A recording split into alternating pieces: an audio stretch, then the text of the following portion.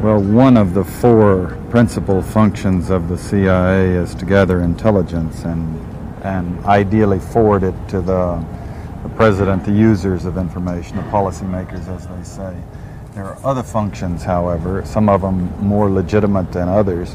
One is to run secret wars, the covert action that's written and talked about so much, like what's happening in Nicaragua today from Honduras.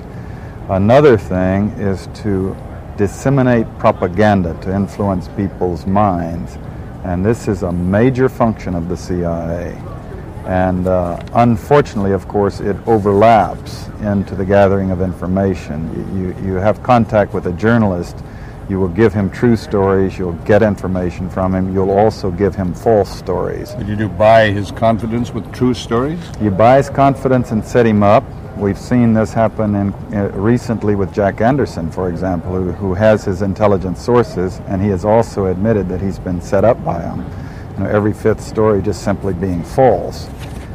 You also work on their human vulnerabilities to recruit them in a classic sense, to make them your agent so that you can control what they do, so you don't have to set them up sort of, by putting one over on them. So you can say, here, plant this one next Tuesday.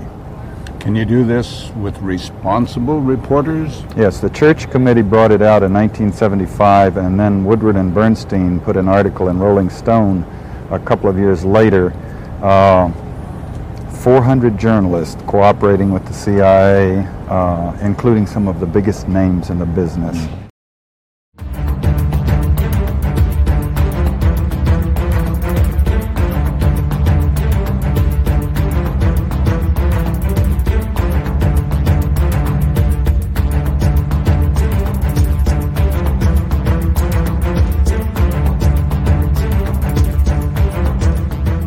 Welcome to the Daily Wrap-Up, a concise show dedicated to bringing you the most relevant, independent news as we see it from the last 24 hours.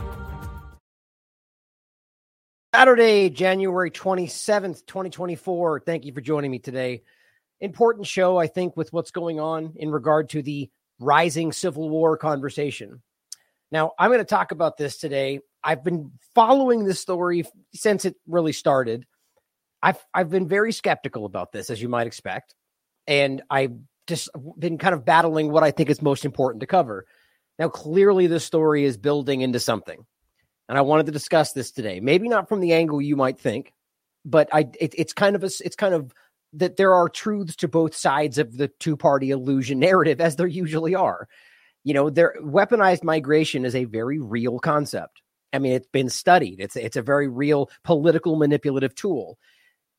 As well as the fact that I don't think anybody should be debating whether or not our intelligence or foreign intelligence utilize these things with their own agents, with people that they could pay to do X, Y, and Z. I mean, these are all very static, basic realities. Now, whether that is some of this, all of this, one person, I think that's the problem here, is that there's so many partisan assumptions taking place in all of this.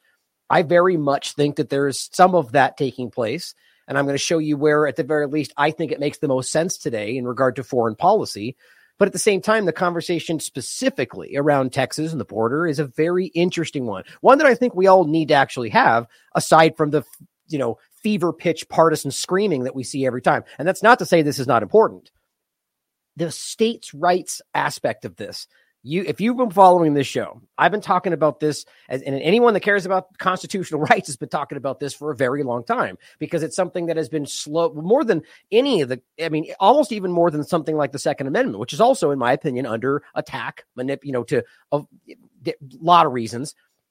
But more so than even that, I argue states' rights have been chipped away at, manipulated with very little conversation around it, which shows you, I think that's how the partisan manipulation is meant to go.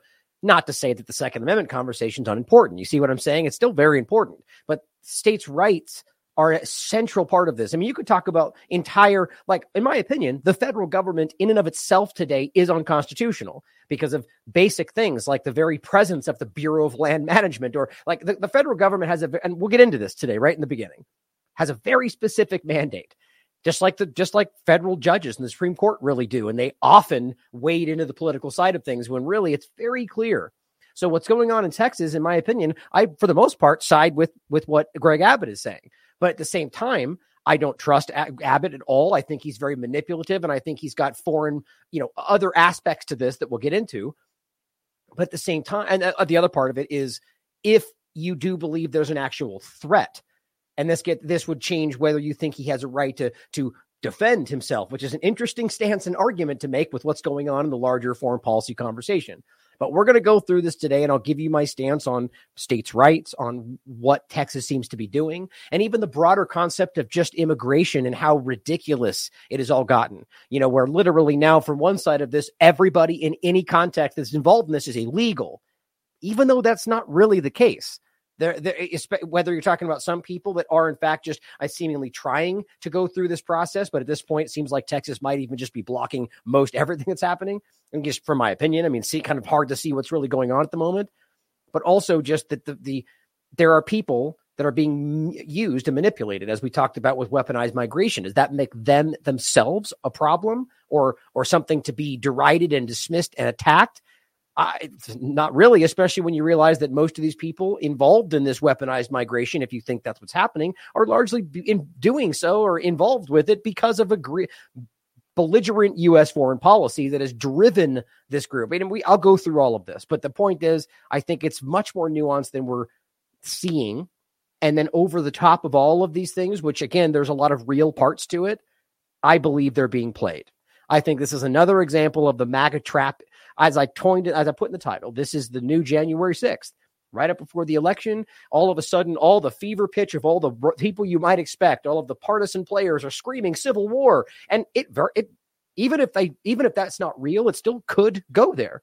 It's not something that should be dismissed. But the fact that it's almost that their rhetoric, more than anything, is what's driving it to this point, seems to be very coordinated, in my opinion, that is going to, if we allow it, possibly even drive us to civil war, maybe for a purpose. But I don't think this is some China controlling Biden or some Biden trying to manipulate. I think it's your government trying to manipulate you. And this is always why the partisan sides hate what we talk about. Now, we're also going to get into the International Court of Justice ruling, which I really wanted to get to yesterday, but life happened and I wasn't able to. I had most of the show planned yesterday, aside from the Texas part, which sort of took the place of the COVID-19 stuff I was going to talk about today. But I'm going to get to a show tomorrow as well, and I will ultimately cover all of that. And there's some really alarming stuff in regard to the unwanted proteins in the conversation of the COVID-19 injections and how alarmingly that overlaps with our discussion about engineering plants to produce certain proteins, or the idea that certain proteins can be used to manipulate the body, or ferritin proteins in general, but a whole other conversation for tomorrow. Now, stay tuned to the end. A lot to get to, a lot to talk about, but I want to start with this really nice letter that somebody sent me. Amazing, and by the way, on that note in general, all the, our address is down below. It's important to keep that conversation going outside of the digital world, right? And I always love getting notes and just kind words, or tell me what I'm doing wrong. But this is a way that I think are a lot of our donations come through the mail right now because of everything that's going on. But just thank you to all of you out there who continue to support us and send words of encouragement and so on. But I wanted to read what Diana here wrote. Nothing personalized here, so you guys, I always wonder sometimes whether you guys even want your first name to be put out here, and I get it, but I think it's important, and I really wanted to thank her in general. That's just what she wrote. And this is a quote: "If you want to awaken all of humanity, then awaken all of yourself. If you want to eliminate the suffering of the world, then eliminate all that is negative in yourself. Truly, the greatest gift you have to give is that of your own self-transformation." Outstanding. I'm not even sure. Actually, I forgot I was going to type it in and find out where it came from. I forgot. But either way, obviously this kind of is another, I don't want to say an adaptation. Who knows what came first, but sort of like the, be the change idea, which really the full thing is, if you change the tendencies within yourself, the tendencies of the world will also change. That's where that kind of truncated quote really comes from. That's an important one, right? To me, this is about the understanding that we can always look outward. We can always find problems and things around us. We can always point to somebody else or somebody's administration, or if we just vote that person in, everything will change. When the reality always comes back to, it's you. It's what you decide to change within yourself and the actions you take and change the world around you in that small little area that you affect. And truly, if we can do that individually, we could truly change a lot if we just do it from, as opposed to looking outward and making it more about what we think the larger entity is doing and forget to care about the smaller things in our lives. I just think it's a wonderful quote that I really think we should consider. Oh, and then if I didn't put this, I would have forgot links. I wanted to tell you guys that in general, just a note that, so I almost always, like I already did today, I bookmark all of the tabs before the show starts. Unfortunately, on the last show, I forgot to do that. And just circumstance, my computer crashed in the process of the after pro of the show, and I lost all the links, which you guys know is very rare for us, which frustrates me because it's going all of the information in that show. I'm sure you guys can see the URL in the show. You can see what the titles are. You can find them. But just, I think it's a point to recognize that this is how far out of our way we go to make sure you have everything you need, except the show yesterday or before yesterday where I lost them. I just think that it's very, because most platforms don't do that. Right. And then we have, I think it's important that you do always get all the source material for you to look at, for you to come to your own conclusions and maybe disagree with the way I put it together. Right. But I apologize for, even though the crash wasn't necessarily my fault, for not doing that ahead of time. I got to be better at that because there's so much manipulation going on. Nonetheless, it's too bad all the links were, lost. And so it's going to be a little more difficult for you, but we do it usually. So back to the point of the show today. Let's start with Texas. Now here is a Zero Hedge article entitled "Border Patrol Says Agents Will Not Remove Texas Razor Wire Barriers." And I just want to start with this. So it's kind of like the current, this is from today, and we'll go through some of the current information, but we'll also kind of go back a couple of days, like Supreme Court discussion and, what bearing that may have. So this is in regard to the razor, which is so interesting to me that this all seems to, obviously it's about immigration, but really that's the primary part of it, obviously. But it seems the focal point became whether or not they should have this razor wire. It just seems so benign with everything going on, even just in this country, that they would end up bringing this like Civil War level talk down to whether they can or cannot remove the razor wire. Everything about this feels very disingenuous, very manipulative. And that's, again, not to say that the migration discussion is unimportant, or even, and it's in fact the opposite. It is very important, as well as the states' rights conversation. But just because things are true doesn't mean they can't be weaponized against you. Now it says, in defiance of the Biden administration's wishes, senior figures within Customs and Border Protection have stated that there is no plans to have Border Patrol agents remove razor wire barriers erected along sections of the border of the Texas National Guard. But that's the framing is a little bit omitting some larger parts, which are I think it actually says it in this, that really they're not saying that they have no plans in this exact moment, but should anything arise where the necessity becomes they will. So it's kind of a middle ground. It's not like they're saying, in a way, they're siding with the fact that they have to leave it there. It's sort of like, the way I read this is the Border Patrol, I think, agrees to the more so than with Biden's orders, that what Texas is doing is stopping illegal immigration.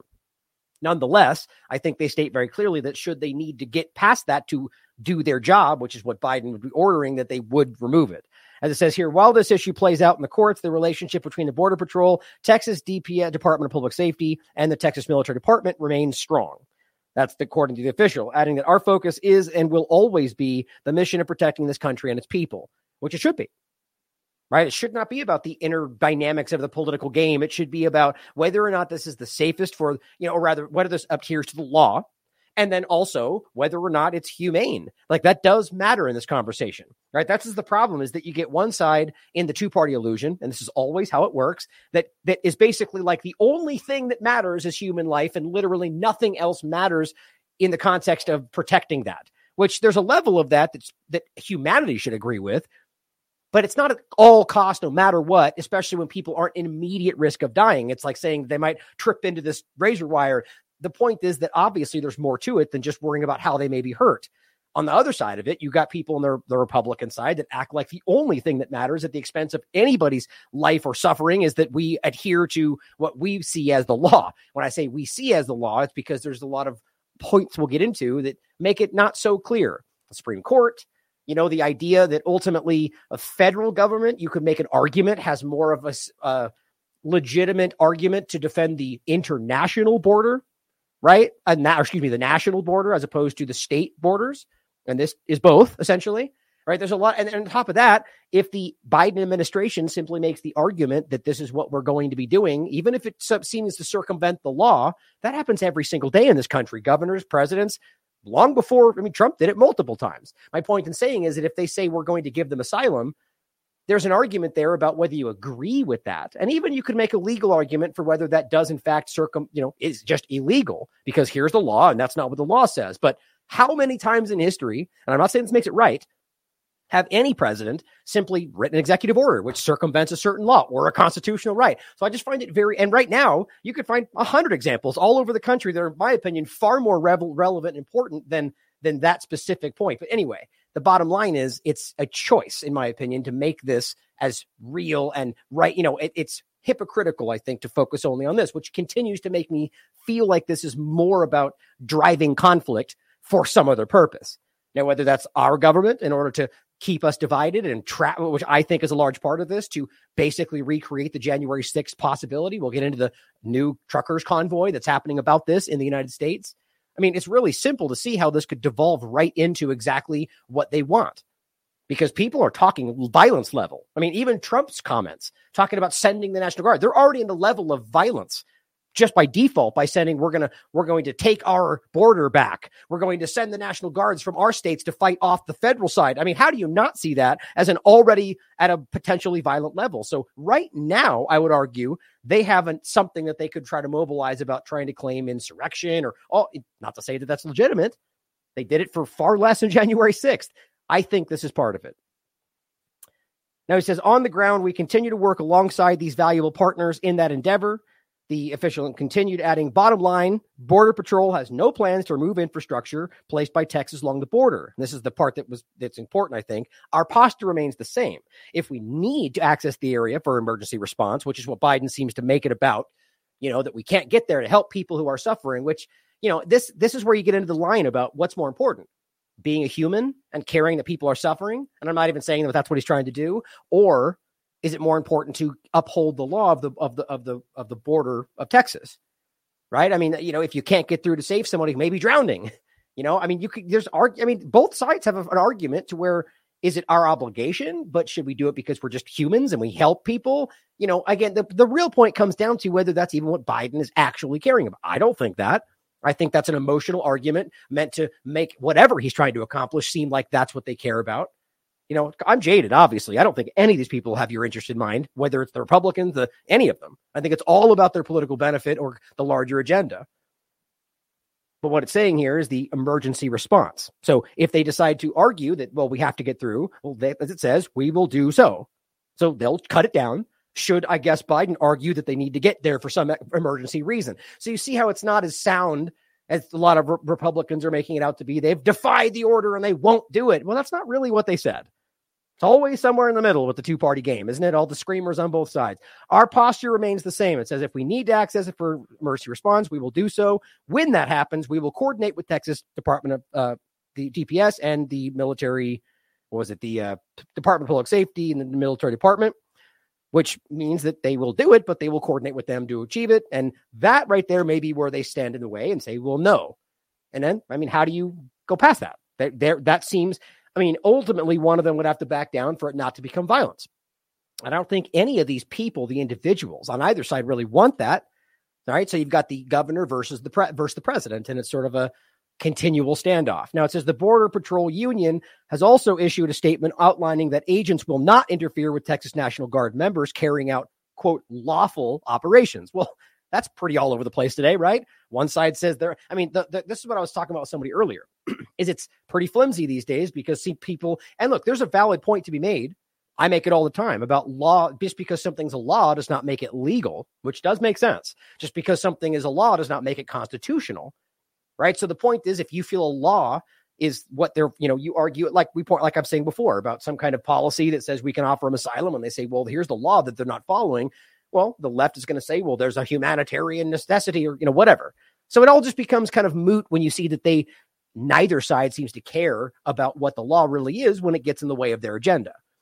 And that's the way we have to look at this, right? If you always look at this from a two-party lens, one side will seem much more rosy than the other, when usually it's just your government from different angles trying to manipulate you. Now, I'm going to get into tomorrow a point that I was going to get into today, but this took up more time than I expected in regard to the election and how this overplays it. Matt Taibbi wrote a really interesting article that I'm going to connect back with that Time magazine discussion about the shadowy group that saved democracy by literally ruining democracy, or however you want to look at it. It's hilariously stupid, and it just shows you that when they do it, it's okay. When the other guy does it, it's terrorism. It's the same damn thing. But that's important, I think, because this seems to dovetail right with that. And in the discussion, it seems that they're pointing to this kind of thing already and have been all year, that the MAGA terrorists are going to make this and they're going to use that to justify action. The left's already saying that. The right's already saying they're going to do it, so we're going to do it first. And so both of them are going to cheat everywhere they can under the justification as the other side doing it. It's just cartoonish. So consider that in this larger conversation. I think that there's more to the election side of this as well, but also foreign policy. It says, we want to be perfectly clear. And this is continuing from the same group speaking from the Border Patrol. There is no fight between rank and file Border Patrol agents and the Texas National Guard, Governor Abbott, or the Texas Department of Homeland the Public Safety. So they're just making it clear, like, look, and I'll finish the last part. It says, it may make flashy headlines, but it simply isn't true. Now, of course, they could be lying about that, but that seems interesting, right? You're getting all of this really crazy talk about how everything's coming down to they're standing off at the border and they've defied the order. I mean, you'll see that stuff all over. Doesn't seem to be actually what happened, does it? They're saying, look, there's no big debate. We're all in line with each other. Like, we'll go through if we have to. They're telling us we don't. It's interesting. It could boil to something serious. I don't think it's there at this moment with what they're saying, but of course they could be lying. Now, it says the development comes as Texas Governor Greg Abbott told Tucker Carlson the state is prepared for conflict with the federal government. Think about saying that. You're a governor of Texas, and all you're debating is whether or not you should be removing razor wire, and you come out and say we're prepared to go to war with the government? I mean, look, I am not somebody who is going to ignore the legality of any citizen of this country having the right to stand up and say, you are not, you have the right to alter or abolish it should they not be meeting what you believe to be their mandate. That's the Constitution, paraphrasing. So look, if a governor argues that what you're doing violates something larger, I understand the argument to be able to say that you can stand against that. But to go from this to prepared for conflict, and I'm going to get into why I don't think Abbott is somebody anybody, left or right, should be trusting, let alone any politician. But to me, this is starting to seem like you are being led by the nose. That's what it feels like to me. Now, it says 25 states have expressed support for Texas, with 10 of them, according to Abbott, deploying their own National Guard. I mean, look, that you could argue that's already at the level of some kind of civil war, where you're deploying National Guard state level to one state to stand against the federal government. I mean, is that not exactly what it looks like? Now, but the point would be, is that actually what's happening? It very well may be. Now, there's two ways to look at it. Either it's really happening, which would make me think, again, with the way I see this, which I could be wrong, that it's a foreign entity doing that, right? Or it's not really happening the way it looks like, and that's all of your government using this to manipulate you internally, or a little bit of both. But something tells me there's more to this from the outside that's specifically about foreign entities doing this, and it's not just through Biden, it's whoever. And there's a whole point about Israel that I can overlap to this. Now, you may argue that that is where I would go with that, because of the way we're looking at what's going on in the world today. But I'm not arguing I know that's what's happening. You could research and find an argument that might make China appear to be something. You could always find what you look for, right? But there's some things I think are really relevant and interesting into how it seems Israel might. I mean, I don't see any entity in the world right now that is more desperate to either cover up what's currently going on, or rather destabilize entities that seem to be, like the United States would have the most ability, the strongest ability to stop what they're currently doing. So factor that into whether they might want to cause larger problems to, it's that kind of a thing. It's all hypothetical, but that's where I see this playing out that would make the most sense to me. Now, it says one of those states is Oklahoma, with Governor Kevin Stitt, and we'll play this in a second, saying Friday that we have the right to defend our country against invasion. You see, and so this is just the rhetoric. Invasion, it's certainly possible. The weaponized migration idea is a very real concept, but is that what we see happening? I mean, that's not what I see. Right now, it's the hypothetical. Well, yes, terrorists have been caught crossing the border. So again, we'll get into one example that I think is interesting. I'm only saying this is a broad statement. Is that what happened? Are they terrorists? Very well could be. Or are they Western-backed assets? Very well could be. Or are they just Iranians that they claim are terror? Very well could be. You know, see my point? It's very easy to throw that term out. But let's just be clear. I do think that there are unsavory characters, like you would in any circumstance, that have made their way across. And you could argue that whether it's an open border policy and that really means that is for you to decide, but just taking that as the statement, it's obvious to see that would increase the likelihood of other people, unsavory or otherwise, making it across, or assets of theirs or other governments, right? So it's not hard to see how this could, by default, be causing a larger problem.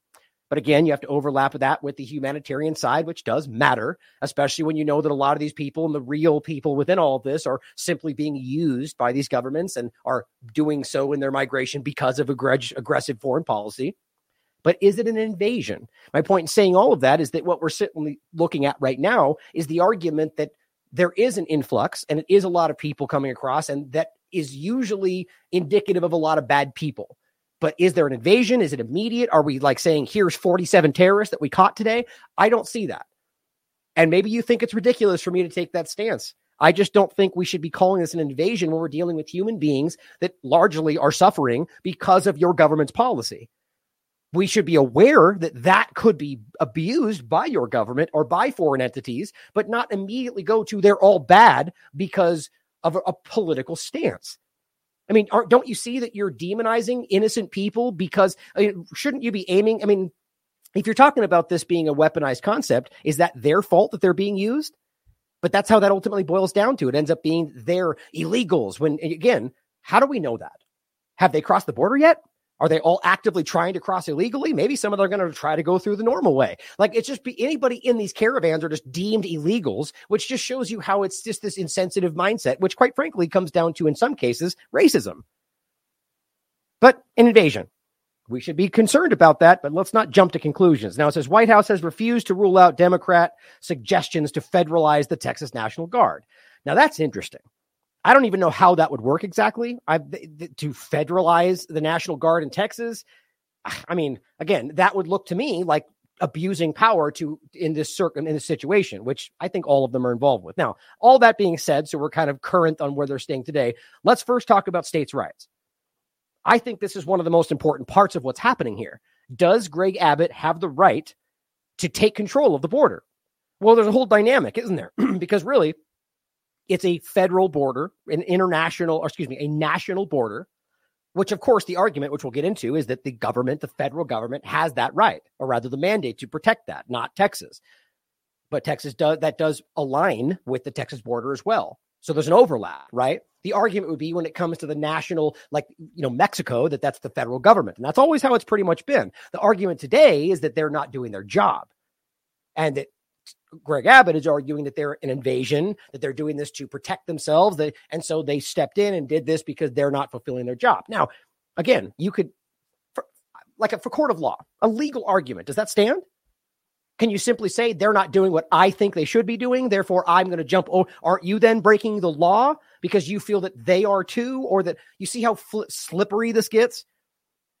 Now, look, to be very clear, from my perspective, from the Constitution's standpoint, I believe that Texas does have the right. If you argue that there is an imminent invasion and the government's not doing anything. So to be very clear about that, if what he's saying you take at face value, of course I believe the Texas state has the right to defend itself against what you would argue is an influx of people. Now that doesn't mean, again, getting to the defend yourself point, I'll save that for later. But do you think that's what's actually happening? And do you not, or is it not possible that Greg Abbott is abusing the situation to achieve some other aspect? But let's talk about states' rights, because people don't even understand this. It's so widely misunderstood. Here's the 10th Amendment. The powers not delegated to the United States, read federal government, by the Constitution, nor prohibited by it to the states, are reserved to the states respectively, or to the people. Now, to make this more clear, this is Article 1, Section 8, overview of Congress's enumerated powers. So this is what they're alluding to in this amendment. right? So the power's not delegated to them. So in this point, which everything else other than what's delegated to the federal government is reserved by the states respectively or the people. So what is delegated to the federal government? And that's what this is talking about. So you'll see very clearly in this, they're egregiously outside of their bounds, have been for a very long time. And you could argue very clearly that there is what the Texas governor is doing. There's some legal avenue to argue he is correct. Now it says the Congress shall have power to lay and collect taxes, duties, imposts, and excises to pay the debts and provide for the common defense and general welfare of the United States. But all duties, imposts, and excises shall be uniform throughout the United States, which I'm sure that's probably not even the case, but in regard to the defense of the country, right? So right there is where you would argue that they do have the right to defend the country. Now, if they're not doing that, that's where this argument comes into play. But in that case, would you argue that Greg Abbott should then ignore their orders and go to what he thinks he should be doing himself, assuming that's actually his motive?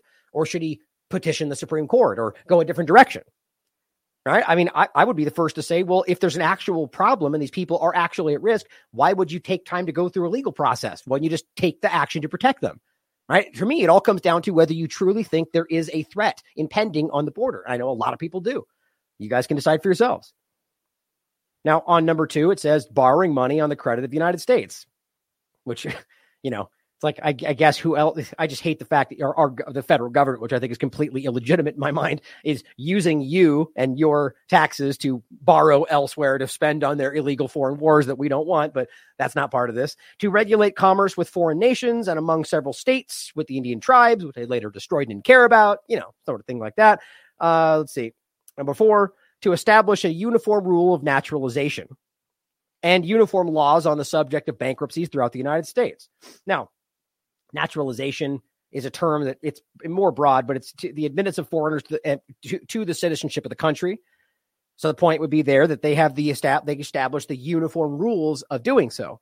So you could argue right there, regardless of the threat, that there is a federal oversight to the actual process of this, right? And so ultimately, from a constitution standpoint, you could argue that they have a right to, from a administrative level or from the administration, to argue that they can change these things, right? Like that there's not a static law, but they have the right to, but as long as it's uniform. But, I don't necessarily agree with that. I always, in my mind, go back to the concept of states' rights at the core of most everything. Number 5, it says to coin money, regulate the value thereof, and the foreign coin, which they've screwed us over 1,000 times in that regard. My point is always that I don't even think they're following most of this. But counterfeiters, to provide for the punishment of counterfeiting and securities and current coin of the United States, to establish post office and roads, to promote the progress of science and useful arts. You see, so none of this applies so far. To constitute tribunals inferior to the Supreme Court, to define and punish piracies and felonies committed on the high seas, to declare war, grant letters of marked reprisal, to make rules concerning captures and on land and water, to raise and support armies. That's interesting. It says, and shall no longer than 2 years. Gotta love that. Appropriation of money to that use shall be for no longer than 2 years. Is that being followed? To provide and maintain a navy, to make rules for the government and regulation of the land and naval forces, to provide for calls forth the militia to execute the laws of the Union, suppress insurrections, and repel invasions. So that's important, right? So this is, if you argue that they are not upholding that, I would argue it's incumbent upon the Texas governor to take action. Frankly, I know this can be confusing for some people that are stuck in the two-party paradigm, but my point is legally, I argue that makes sense. But is that actually what Greg Abbott's doing? I don't think so. But it says to provide for organizing, arming, and displacing the militia and for governing such parts of them as may be employed in the service of the United States, reserving to the states respectively the appointment of the officers and so on. You see where that's going. To exercise exclusive legislation in all cases whatsoever over such district, not exceeding 10 miles square, and may, by secession of particular states and the acceptance of Congress, become the seat of government of the United States. None of this has to do with that. 18, to make all laws which shall be necessary and proper for carrying into execution into execution the foregoing powers and all other powers vested by the Constitution in this government of the United States. That's important, though. The point is, all of this power comes from the Constitution, which is very clear. There's so much going on today that's it's completely devoid of any connection to the Constitution. Now, that is clear, in my opinion, right? So all of that is what's delegated to the U.S. federal government. Everything else is reserved to the states respectively or the people. So I think that's important to consider, right? I think the federal government has been overstepping, has been ignoring states' rights for as long as I can look back. Now, that may be, in fact, what is the kind of central ploy to manipulate people like us. Or it may very well may be that Greg Abbott is just doing this because he believes in it. I just don't think that. Now, the Supreme Court on the 22nd ruled that Texas can't block federal agents from the border.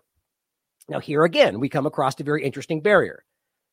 Now, I'm sure plenty of Republicans, especially after rulings like this, are going to say they're illegitimate and they're corrupt and they're overtaken. Well, that's always the case. They're individuals put in place by other political powers. So clearly they usually have political influence, even though, as I said before, it's basically have one job, uphold the Constitution, which they rarely seem to do, in my opinion. So it's politicized. But here's the point. It's still the Supreme Court, which, by the way, when they rule in a way that the Republicans like, well, they adhere to it. And it's just like the same foreign policy conversation. So now the Supreme Court has ruled that they can't do that. And when they continue to do that, well, who's actually breaking the law? Right? It's an interesting point, because if you argue that these things have been used and are weaponized and manipulated, well, it's a different dynamic. But at the end of the day, if your argument is Biden is breaking the law by not doing X, Y, and Z, so we have to step in, well, you're doing the same thing. It's just a selective choice to look at this and omit that. This is the two-party paradigm, guys. You know, that's why I'm trying to be very nuanced and clear about my core stance, but we still have to see that these people are manipulating little aspects of it all the way through. So do you feel the Supreme Court ruling they can't do that should have been the last point or not? And the next time it goes in your favor and you tell other people they have to abide by it, remember that.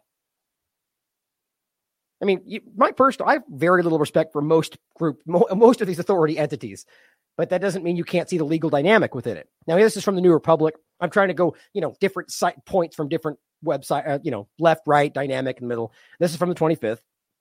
Republicans push Greg Abbott to go all out in border war with Biden. This is from their perspective, obviously.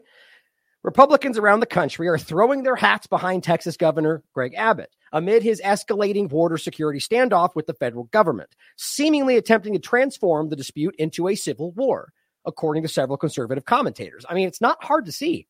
I think, there's plenty. That doesn't even matter. You guys can come to your own conclusions about who you think are the people out there doing it, but there are a lot of them, you people I might cite usually, right, that are going right to the level of civil war, which seems very irresponsible, if you want my honest opinion.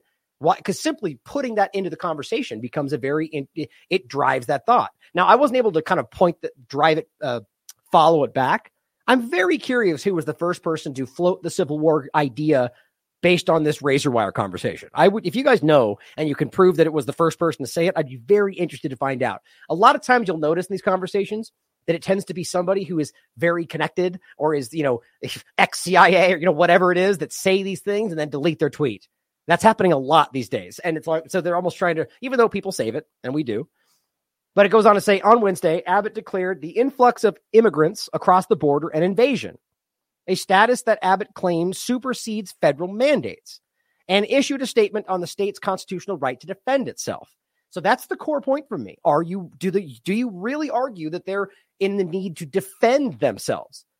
Do you understand? That would have to mean like we're literally at the border and we can see them and they're all trying and, they're armed or, whatever. If you're literally just talking about an influx of immigration and there's not specifically any immediate threat, it's a nebulous idea that it could be present, that's not enough. Even if you argue that's a concerning reality, that's not enough to argue you're being invaded. Now, that very well could be that extreme. I think there's a lot of manipulation going on, so it's very difficult to take it at face value, and I'll show you what I mean in a second. There's a lot of lies flying around. Another caravan is coming. Oh, nope, that's from last year. There's a lot of that. And let's not forget what happened with the Venezuela caravan and all that. Remember that? Did that end everything? That destroy the country? No.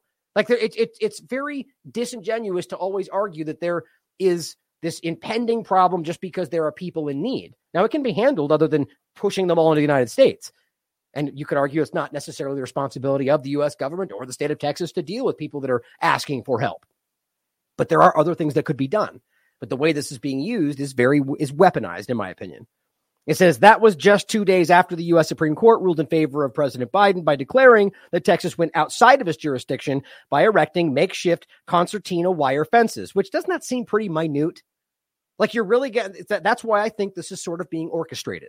That you're going to argue that by erecting some fences along the border where there's a lot of fences, that somehow that is going outside your jurisdiction when it's your border. I mean, that just does not ring true to me.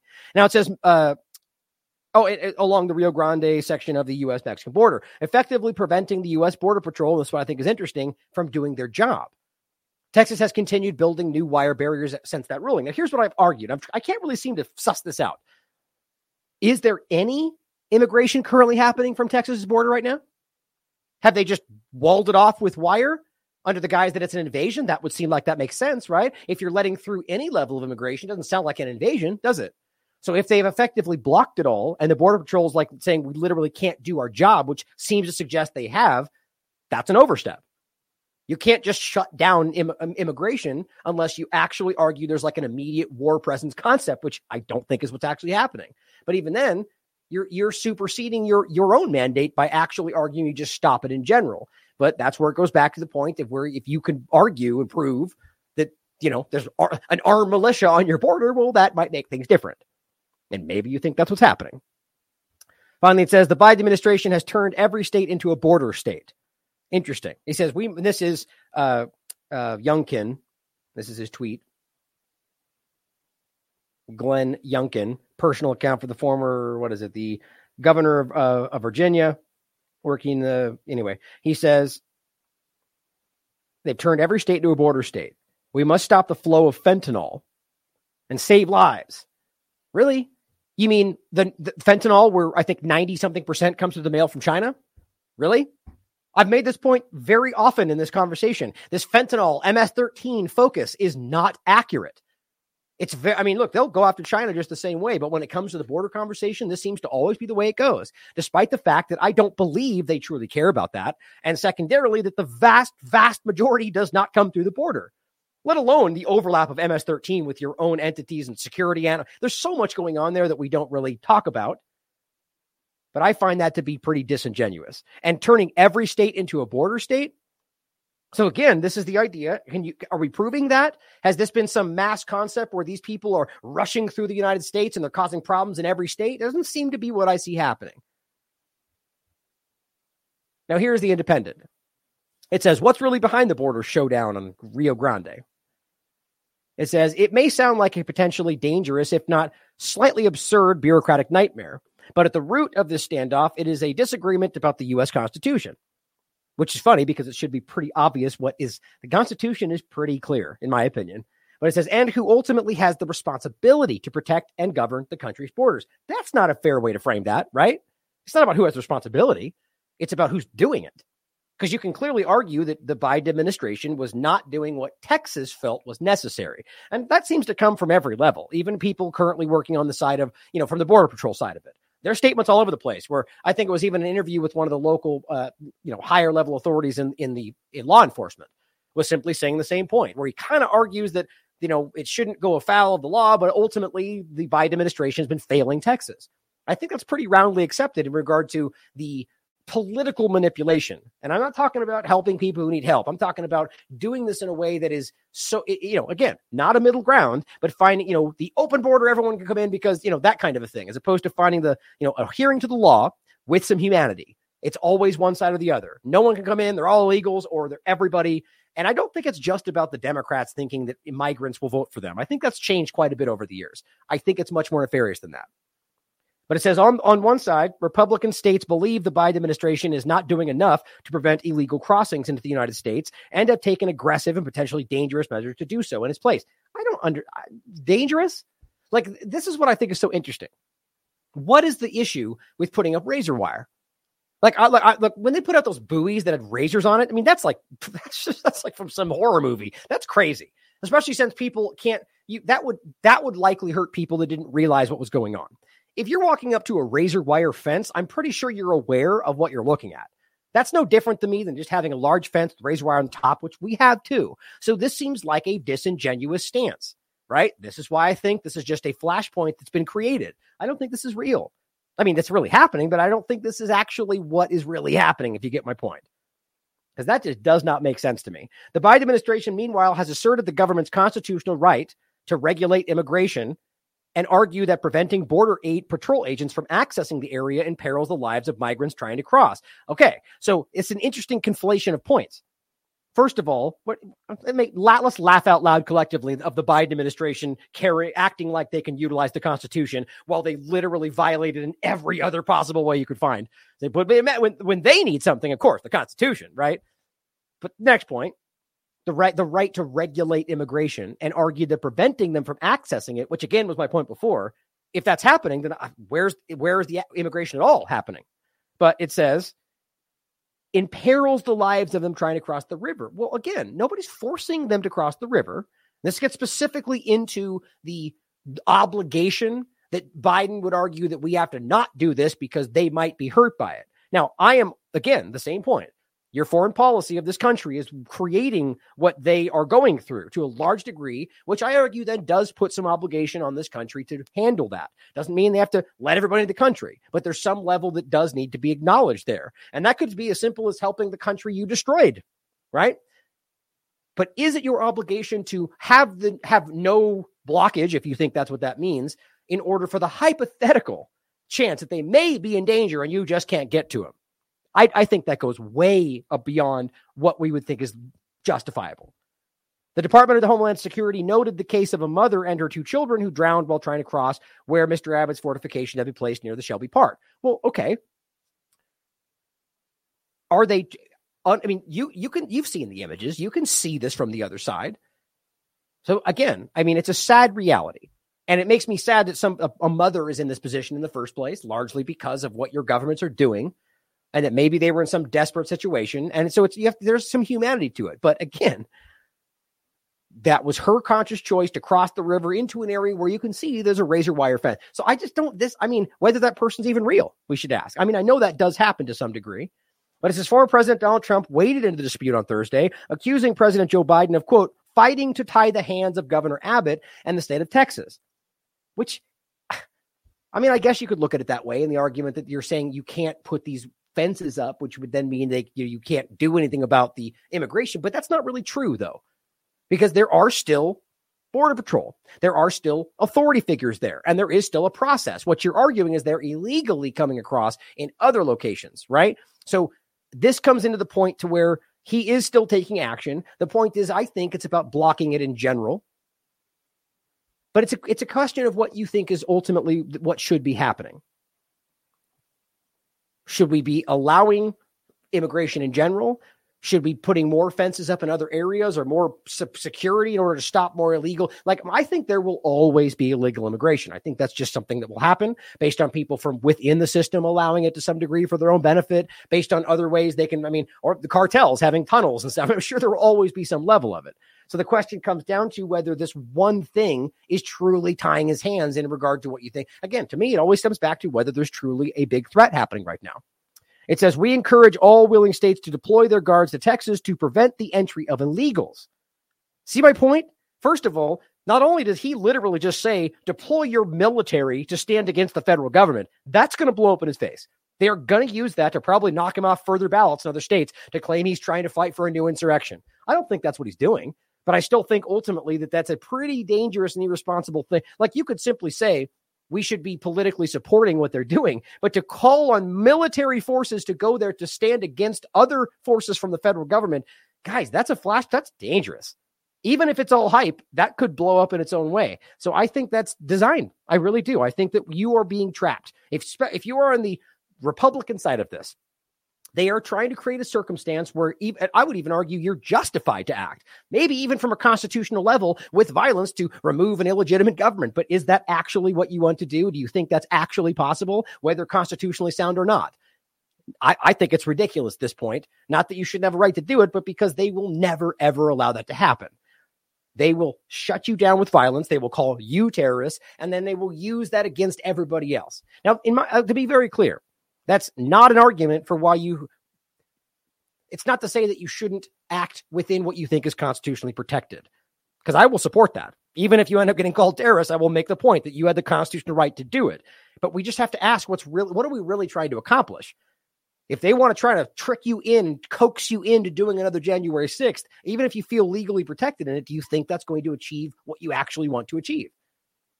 Valid questions. Now it says, then he goes on to say, he wrote that on Truth Social, and it says, and to remove them back across the border. Now, again, the other point was illegals, but he's saying prevent the entry of illegals. But that's not all that's happening. They're looking at everybody coming up right now as part of that problem, which maybe they are, but they're not illegals until they illegally cross the border. And on top of that, again, the point is that there is a Biden administration aspect to this. As the president, as the executive branch, who has the ability to write executive orders and do whatever the hell they want, which I don't agree with, if they're arguing that there's an asylum being offered, that then becomes a dispute about what you want to be happening. Now, you could go to court and argue from a legal standpoint that Biden's not allowed to do that. But that happens every single time in these. Our governments are all corrupt and illegitimate anyway, in my opinion. And Trump did the same thing. Obama did the same thing. Maybe not in this context, but all sorts of other things. So again, it's not about whether he's breaking the law. I mean, you could make the argument, but really about that you disagree with what's ultimately happening and you're willing to take a violent stance to stop that. I think that's an important way to look at it. Mr. Abbott, enforcing a showdown in the Rio Grande, hopes he can persuade the Supreme Court to consider his argument that states have a right to play a greater role in protecting America's national borders. So you see in his own statement, what he's admitting to is that that's not the current dynamic. And now he's simply arguing that that they should have a greater role, which I would argue I agree with. But it says if he wins, it would represent a seismic shift in how U.S. borders are controlled. Again, which means that's not currently how it works. So is it their legal right to stand up and say, I want it to be some other way? Shouldn't that have been done before? But again, if you think it's an invasion, well, that would change it. Mr. Abbott, laying out his justification in a statement on Wednesday that invoked the Constitution's authors, Alexander Hamilton and James Madison, argued that President Biden has, quote, refused to enforce, it's important, laws preventing illegal immigration from entering the United States, and claims his state has claims he, I guess that's a typo, and claims he thus has state but that's not right, is it? Claims he thus his state has the constitutional authority to defend itself. Yeah, I guess that's a typo. But so that, again, defending yourselves. Is that actually what's happening? And I think it's interesting from the Israeli-Gaza discussion of the right to defend yourself. And coming from someone like Greg Abbott, I find that even more interesting. Before we get there, just to show you on Fox News, Trump urges states to surge National Guard to Texas as Abbott stand up by. So it's not just some left-wing misrepresentation. Trump very clearly was saying bring them in, which a lot of them have. As you might have seen, here, of course, you might expect, here's InfoWars. Historic. All Republican governors back Texas as they stand up against the Fed's border invasion. I just don't know why anybody. Anyway, the way these things are framed, guys, it's always hyperbolic and it's all tipping over and boiling over. And the point is, you do see a lot of Republican governors standing up and at least supporting this. Whether they're going to send military is another question. But certainly all these kind of platforms seem to be screaming civil war, which seems like an irresponsible thing to do in my mind. Now, this is a clip from Fox News. Texas Lieutenant Governor warns Biden of military confrontation. The Biden administration could make would be confronting law enforcement or our military, our National Guard, at our border, at this park, when we're actually doing the job that the American people want. Well, I think it's important to be clear that it's not as simple as saying everybody wants this first. I think it's pretty split, not even just two ways. I think there's different opinions about how this should go. But as usual, you frame it as everybody versus no, that's kind of how it works. But again, it just simply comes down to whether you think what's more important, right? Is this about an illegal invasion or is it about helping people who need help? It's definitely somewhere in the middle, but that's not what you get with the two-party illusion. So if they come down and create a situation, all of America already knows now, they will clearly see that the Democrats are willing to take on a state that is operating under our constitutional right to protect our people and protect this country. I don't think even Biden will make that mistake. We're not looking for a confrontation. We're looking for them to do their damn job. and protect the lives of Texans and Americans and protect the borders in this country. And for every person that's died of a fentanyl overdose, for every person that's been murdered by MS-13, for every law enforcement officer who's been killed in the line of duty because these people have crossed the border, that death is on the hands of Joe Biden and this administration and his policies on the border. They should not come and confront us. They should just let us do our job. Yeah, well, you could the middle and the first and end part maybe agree with, but the hyperbolic middle, I mean, to argue that they would, to say that every single problem that has ever happened is, I mean, come on, there's always been these issues. This is just how these partisan players work. It's, I mean, think about it like this. This very well could explode into something much bigger. I really hope that it doesn't, or not. Or this becomes some agreement and it drifts into the background and the biggest threat to our democracy ever becomes a story that nobody talks about anymore because it was all hype, right? Not that there weren't real parts of it, but this happens every single day in the partisan media. And a lot of us on the outskirts and the understanding the illusion will be the ones over here going, I don't know, it looks kind of manipulative. It looks like it's a little, like the UFOs or the air or the what is it? The weather balloons or all these different things that we're like screaming about. And it was this big plan and China's involved and then it just goes gone. Oh, so it wasn't that then. Interesting. I just want people to ask whether that's the case, right? Or as I think is more likely, the further part of this, that it's being created to drive you in to take action. And that would be the ultimate point. Here is the one I was referencing before. Governor of Oklahoma openly discusses possibility of civil war. Like, don't you think it's strange that civil war is being so casually floated around because of this one situation? Doesn't that feel a little bit orchestrated to you? Biden should or may actually federalize the National Guard, take that power away from Greg Abbott. Let's say this showdown, that's what it is. It's a showdown. It's a showdown of power and loyalties and constitutionality. Let's say he does that. How many people say, no, you know what, screw you, Biden administration, and how many people stay and fight with Texas versus the federal things, and does that put us on course for a force-on-force conflict?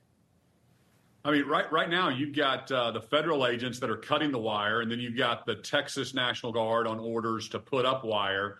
I mean, this is a powder keg worth of tension. So it's it's a very weird situation. We certainly stand with Texas on their right to defend themselves, but Biden's going to be in a tough situation. So in other words, he's going to try to federalize these troops. In other words, put them on federal orders. And so now their allegiance technically goes to the president of the United States instead of the governor. And of course, I think a lot of Texans, these are still, there's still Texans that are weekend, they're in the National Guards. They do 1 weekend a month or when they get called up on duties by the governor. And I think they would be in a difficult situation to protect their homeland or to follow what Biden's saying. Literally open it. Very interesting. But then, then you've got Oklahoma and Florida and Tennessee, and you got all these other states that would send our National Guard to help and to support the efforts of Governor Abbott. Because every state is a border state. You talked about fentanyl. The deaths in Oklahoma since I've taken office are up 500%. And we know that's coming across the southern border. And then except 90+% comes in the mail from China. But let's only make it about what's advantageous for your political stance. Think about the terrorists. Again, I just don't know what their end game is here. And I hope American people really wake up to what's happening. Well, Governor, one of my other things, too, on this is that, so it's interesting to me that from a Republican standpoint, from people that are, immediately skeptical about a false flag, a setup, a psychological operation, which rightly should be, or that, maybe this is a setup. Maybe this shooting is fake. Maybe they're lying to us about this, but this happens and it's immediately believed. There's terrorists coming through. Really, the very same people who would tell you you're a terrorist if you're wearing a red hat. Now, and there are Republicans that are in the same mindset that we're suddenly going to believe. You see what I'm saying? Like, I just don't get it. And this I do actually. It comes down to the two-party divide because they somehow see the ones on the right side of it as somehow more trustworthy. It's just naive. Your government is tricking you, as always. Now, here's an interesting, this is one of the comments we're seeing. It's saying, I can't listen to this trash about the show today. The border is chaos and we shouldn't let people walk into our country. Now, explain to me anywhere so far at all where I said we should just let people walk into the country. It's the very, very opposite. I'm just arguing that it should not be this all like that literally everybody who is trying to cross is immediately illegal and we shut things down and we act and then we don't acknowledge that there is a byproduct of what largely, I would argue, people in two-party illusion have allowed the government to continue doing it for overseas, right? But the problem is that if you talk even somewhere in the middle, every side of the illusion freaks out and hates you. Because you're either not allowing every human to be helped or you're allowing all the illegals to come through, even though what we're actually doing is taking a balanced, reasonable stance about the fact that we should care about both. But that bothers everybody, and I think that's hilarious. But so here is where we get into the weaponized aspect of this. This is from 2021. There's a lot of talk about this, like a lot of studies, because it's a very real thing. This is just a point to cite this so you can read this for yourself. European migration as a political tool. This is just one kind of evaluation of this concept. It says the recent, and this is again 2021, the recent crisis between Morocco and Spain was just the latest example of weaponized migration seen by the European Union. Gatekeeper states will continue to use migration for political ends, the threat of which will shape foreign policy for frontline EU members. Now, there's a very real conversation to be had here.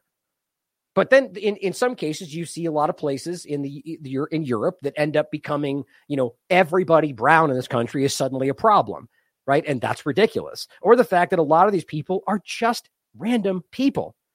And it's the governments and the players and the intelligence apparatus that are using them, creating the circumstances that drive them into other countries, like what happened in Syria, what's currently being used to people in Gaza. These are tactics, guys, and they are used. And the problem is that the people at the highest levels of the two-party illusion, and I mean in the sense of the commentators, don't care about that. And suddenly it becomes these people are evil and bad because one of them might be a terrorist. And it's disgusting. It is the worst. It's the lowest common denominator. And I don't think that's what everybody actually thinks, but that's what's ultimately paraded around as if that's the conversation we should be having. So first of all, just recognize governments, including your own government, actively use people's lives to manipulate the outcome. Like here's actually a really small, perfect example. Remember when they were, and probably still will, were bringing these people around to like Martha's Vineyard and letting them out? The immigrants that are just randomly and just walking up and they don't know where to go. And all of a sudden they take them back somewhere else. What a gross little ploy. The point is they did it to make a point, but you're using human lives as pawns, which is what they do, guys. But so that's the same game. That is essentially a minor example of weaponized migration. You're taking them and going, here, deal with that, right? Same thing. But now in this case, we're talking about internationally, government to government, right? Or individual players or however you want to look at it. But let's look at what happened from, Venezuela. The last conversation about this, I don't think that was organic. I think that there was real people that have always been migrating up because of their destabilization tactics all through South America. But that was initiated. There was a clear mobilization. But how did it end up? Right? There was the point is that even if you really truly just let every single person ever coming through into the United States, the real threat would ultimately be whether or not there are people within that would be intentionally there to destabilize, carry out terrorist attacks. Because if your problem is that there are just people that you don't like that have a different color than you, then there's a different problem there, isn't there? Now, I'll be the first to tell you that let's just take the idea of weaponized migration in the broadest sense, that there's no terrorism, let's just even remove crime. The simple influx of a massively different society or ethnicity or population into another country will cause chaos. It'll cause all sorts of problems, people, and this is just seen throughout history. But the question would be, and this is for you to decide, whether it's more important to help people that would need help than to protect what you think your society is. Now, that's a hard question. I'm not even sure where I would stand on that. But then you overlap that with terrorism and intelligence apparatus and, Western, Israeli, European-backed terrorism that they act like is coming from somewhere else that they've been funding and arming their entire lives, like ISIS or Al-Qaeda or Hamas, right? That kind of problem. I think that's what this is really about. Now, here's where this gets interesting. Now, there's a lot of ways you could get into the idea of weaponized migration. So many different ways that it has been used. Most clearly because of the massive destabilization of the Western powers around the world that drive people away and then they get channeled and used in certain ways. But I want to make this about a specific discussion just because this is what makes most sense to me. I am not saying this is what's happening. I'm just going to float one of the possibilities that seems to make the most sense to me. But just so it's clear, I do think that's what's happening. I think that this is being politically manipulated. Now, that could be our country. It could be Mexico. It could be anybody. But here, let me make a case for why I think this would make the most sense, that Israel is desperate to try to destabilize what seems to be a almost fully mobilized United States against what they're doing. Like everybody around the world for that matter, but the United States has the most power as the government to stop what they're doing. So if you look at this as one of two things, if you think this is something being done to the United States, which is what most of the Republicans seem to think, but I don't think they would aim it at Israel, there's a couple of ways it could be used. This could be a threat, right? That will continue to do this if you don't, that this is what we could do if you decide to go against what our agenda is. And it's, again, totally hypothetical. Or it could just literally be about the larger agenda that a lot of people think has always been happening in regard to the manipulation of the population of this country. People talk about the great replacement theory and all these things. I don't really think that makes the most sense to me, because it wouldn't be necessarily about replacement. It would just be about destabilization. But there's plenty of theories. Of course, the theories that are somewhat backed up by history, in fact, typically called racist or manipulative, which is usually an interesting point there. But this is the Baker Institute for Public Policy. And this is about right now. This is from December of 2023. Israel's mass displacement of Gazans fits strategy of using migration as a tool of war. Now, this is specifically about Gaza, Palestinians, and how using that migration, or rather the forced displacement, is very clearly part of their strategy.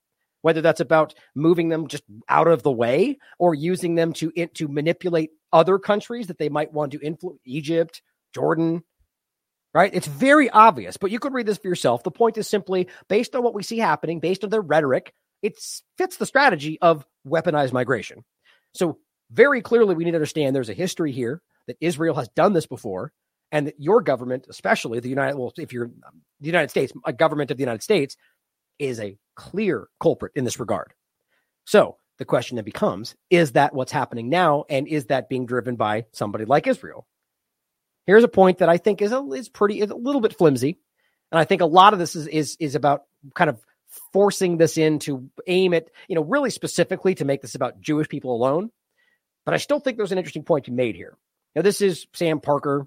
I'm not really familiar, running for Senate, I guess, saying, is Ben Shapiro funding the U.S. border invasion? Well, I mean, that's a pretty quick jump to make.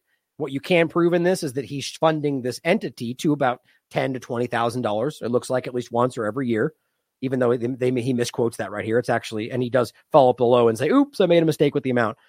But this is a group called HIAS. What does it stand for again? Hold on.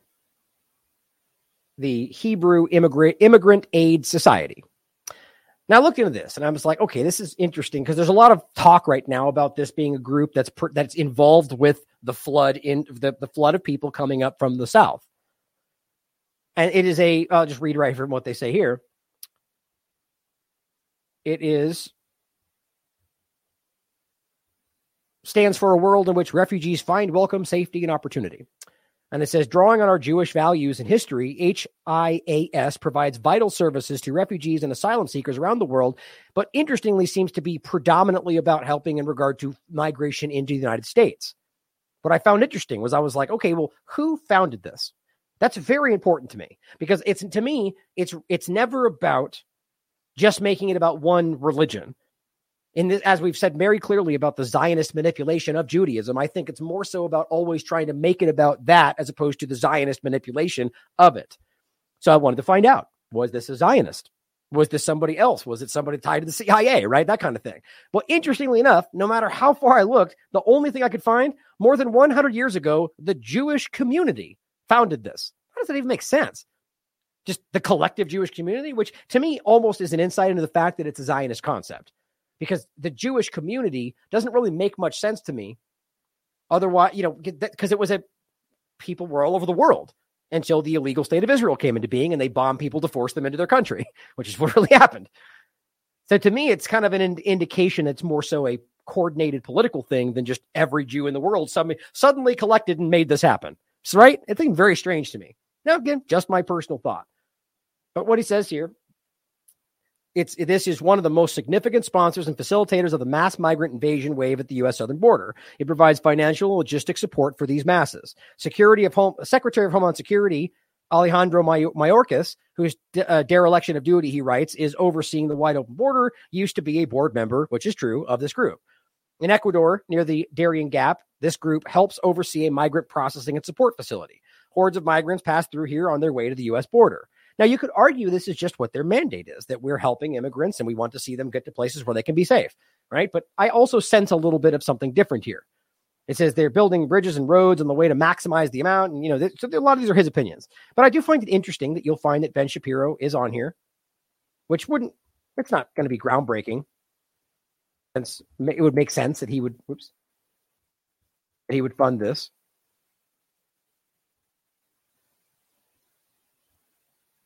Hold on. There it is. So Ben Shapiro under the up here. So it's about the 10,000 to about 17,999. So interestingly, first, to talk about the idea that this could be a group, and there are groups in general that seem to have a mandate, whether you think it's nefarious or not, to sort of drive this action, right? Like, so it's from a, I guess, legal standpoint, it's legitimate. But clearly this could be used in and of itself through legitimate channels to sort of just drive waves of people. Like that would make sense, especially knowing that weaponized migration is a very clear and practiced tactic of these governments, something we should be asking. So here's what I found even more interesting. Here is Netanyahu speaking with Ben Shapiro recently, where he essentially admits that the Israeli government has infiltrated the U.S. government. And no one really cares, as Hotspot points out. The wrong place. And he said, why? He said, because you should be in America. He said, why America? He said, because America will be the rising power in the world. There may be a world conflict. America will emerge as the great power, and America can make Britain do what Britain doesn't want to do. That is, recognize a Jewish state. Well, they went to America. Jabotinsky died, and my father continued alone during the during the war years, agitating for Zionism. He was all of 32. And he began, that's in 1942. He decided to do something that no Jewish leader did before. He went to the Republicans. And he went to Senator Taft, who was a very great senator, because Roosevelt would not hear of a Jewish state. He was absolutely opposed to it. He didn't want to antagonize the British. He thought that the British wanted to cater to the Arabs. He simply would not do it. He was a great leader, but it was for the Jewish people, that wasn't good. So not being able to persuade the Democrats, he went to the Republicans. And he said to Senator Taft to advocate, to put in the Republican National Convention on the platform, support for unrestricted Jewish immigration in a Jewish state. Well, Roosevelt didn't like it, but 3 months later, he had no choice. The Democratic National Convention adopted a similar platform. So in many ways, my father was the progenitor of the bipartisan American support for Israel. But of course he did. Which, I mean, if you really break down what he's saying, they are petitioning and lobbying, which again is the same. They're manipulating through financial or political pressure what the outcome of American policy is.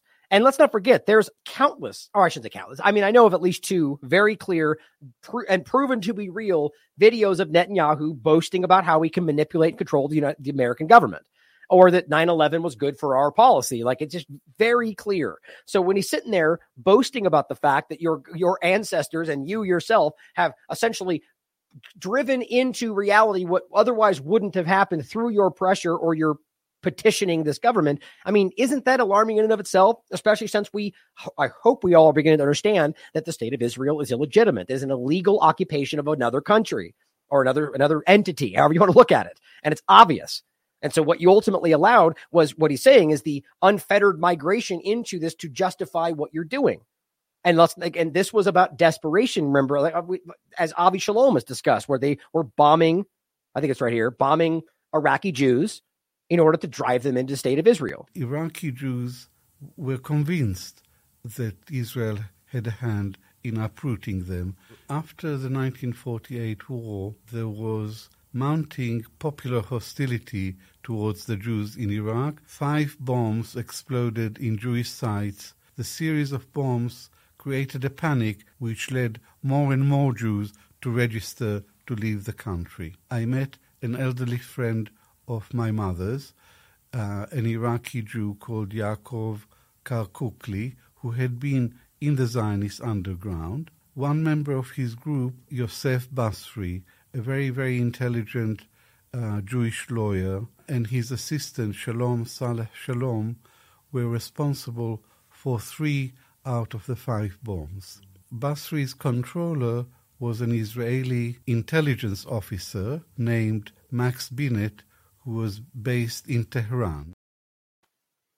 And by the way, I don't know if you guys got a chance to laugh at that ridiculous music video that Ben Shapiro just put out, which, like, I'm not one to, I mean, you know, it takes courage to put yourself out there like that, but my God, it's pretty stupid. He literally called it facts. It's just like, okay, that's worth laughing at for a second. Okay, so the point here, though, is, and I'll include these other past articles. I mean, I've talked about it many times. This is just the ones that came up on a quick search. We talked about weaponized migration back here in 2018.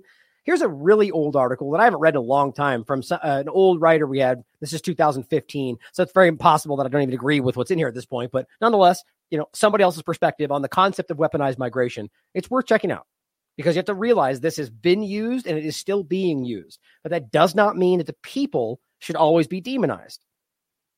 Now, this was the Tucker interview. I thought this was important, that, but we need to realize. So he was in India, apparently, which I don't understand why a state governor would be doing international anything, quite frankly. It's very strange to me. But the point was, in Axios, they make it clear that he, not immediately before this, but recently before this, he was taking another trip to Israel. I think that speaks to something, quite frankly. There's a very obvious overlap there. And here is, you know, some history on this as well. This is from 2017, but he has been aggressively pro-Zionist. Texas governor signs anti-BDS bill on Israel's Independence Day, of all days. And of course, this ended up getting voted back, that it was unconstitutional, but I mean, they still act in this way all across the country. And this is where we get to the point about the people. Before I go past that, this is important to think about. So if Abbott is the one seemingly driving this conversation to the level of civil war, it's worth asking whether or not this is something bigger. Obviously, it makes sense to see the connections. Doesn't mean it has to be the way it is, but I think it's interesting to consider whether this might be something that's being driven into reality. And it gets a little more interesting as we go forward about the natural gas aspect. But first, this is where we're seeing the fervor, the hype, which I believe is hype. This is almost hard to believe the way this is presented. It feels very staged, if you will, but definitely could be real. Now it says, quote, this is Sarah Fields. Well, actually, I won't read the quote. I'll just let you listen to it. But this is, this everyone seems to be claiming is Mobsum Samadov, a terrorist who was arrested, who served his time and was released, apparently, like a couple years ago. And they're claiming this is him on the border. Here's what he has to say. If you are smart enough, you will know who I am. But you are really not smart enough to know who I am. But soon you're going to know who I am. Very easy. Wow, very easy. The entitlement. No, believe me, I'm much better than that. The entitlement, guys. Wow. So, first part is the important part. You will know who I am. But you are really not smart enough to know who I am. But soon you're going to know who I am. So you're not smart enough to know who I am, but soon you're going to know who I am. Now, certainly could be a threat or not. It could be some random person saying something, or what it seems to me, this is clearly something meant to drive the conversation we're talking about. Like, why would you say that? Certainly could be real. Could be a guy that's going, you're going to find out. But then don't you think somebody who would actually believe that would immediately track him down and arrest him? Right? Like if somebody was planning something, that's not what they would do. Unless they're a ridiculous juvenile person that doesn't realize by saying this publicly that everyone's going to realize you. Like, to me, that is about that being the point. That statement becoming the focal point, which then gets, which it did, parroted and spread around every single Republican media channel saying, oh my God, it's a terrorist. He threatened you. And this is what's happening. And Biden's allowing it. Based off what? The assumption that he is what you think he is, and everything else is assumption from there. It's assumption upon assumption upon assumption. Now here is who they're saying he is. Mobsum Samadov. Now, if you look at it, that picture to this picture, it looks pretty clear. It looks pretty close, right? And it very well could be. except when you realize that the image that they're pointing to, and just if you want to read about this, you can. Of course, this is where it really becomes the scare tactic for the Republicans about anybody who is part of the Islamic Party as a terrorist, which is really where this all stems back to. Head of the Islamic Party of Azerbaijan. Now, in this specific case, this guy is arrested, but this is where you get to the concept of the term terrorist applying to just anybody you don't. The point is, this was a person who was arrested for basically, he denounced the president over a ban on wearing religious headscarves and was arrested. Now, the argument is that he took action, violent action and so on. You could argue as a terrorist, but I could point out 100 examples of how, Americans have fought back against unjust laws that they thought they should with violence. And we talk about, we parade those and we celebrate them. Right. So it's just so frustrating to me. And look, I don't really know this person. Very well could be. But I just think it's so gross how we constantly will create the dynamic, we create the narrative that works for the political game. It could just be a person that is fighting back against what he believes in and he gets called a terrorist and so on, right? Or just because he wears that headdress, people, this is the two-party illusion to it all. But as Liam Cosgrove points out, the Middle Easterner filmed at the border is not Mobsam Samadov.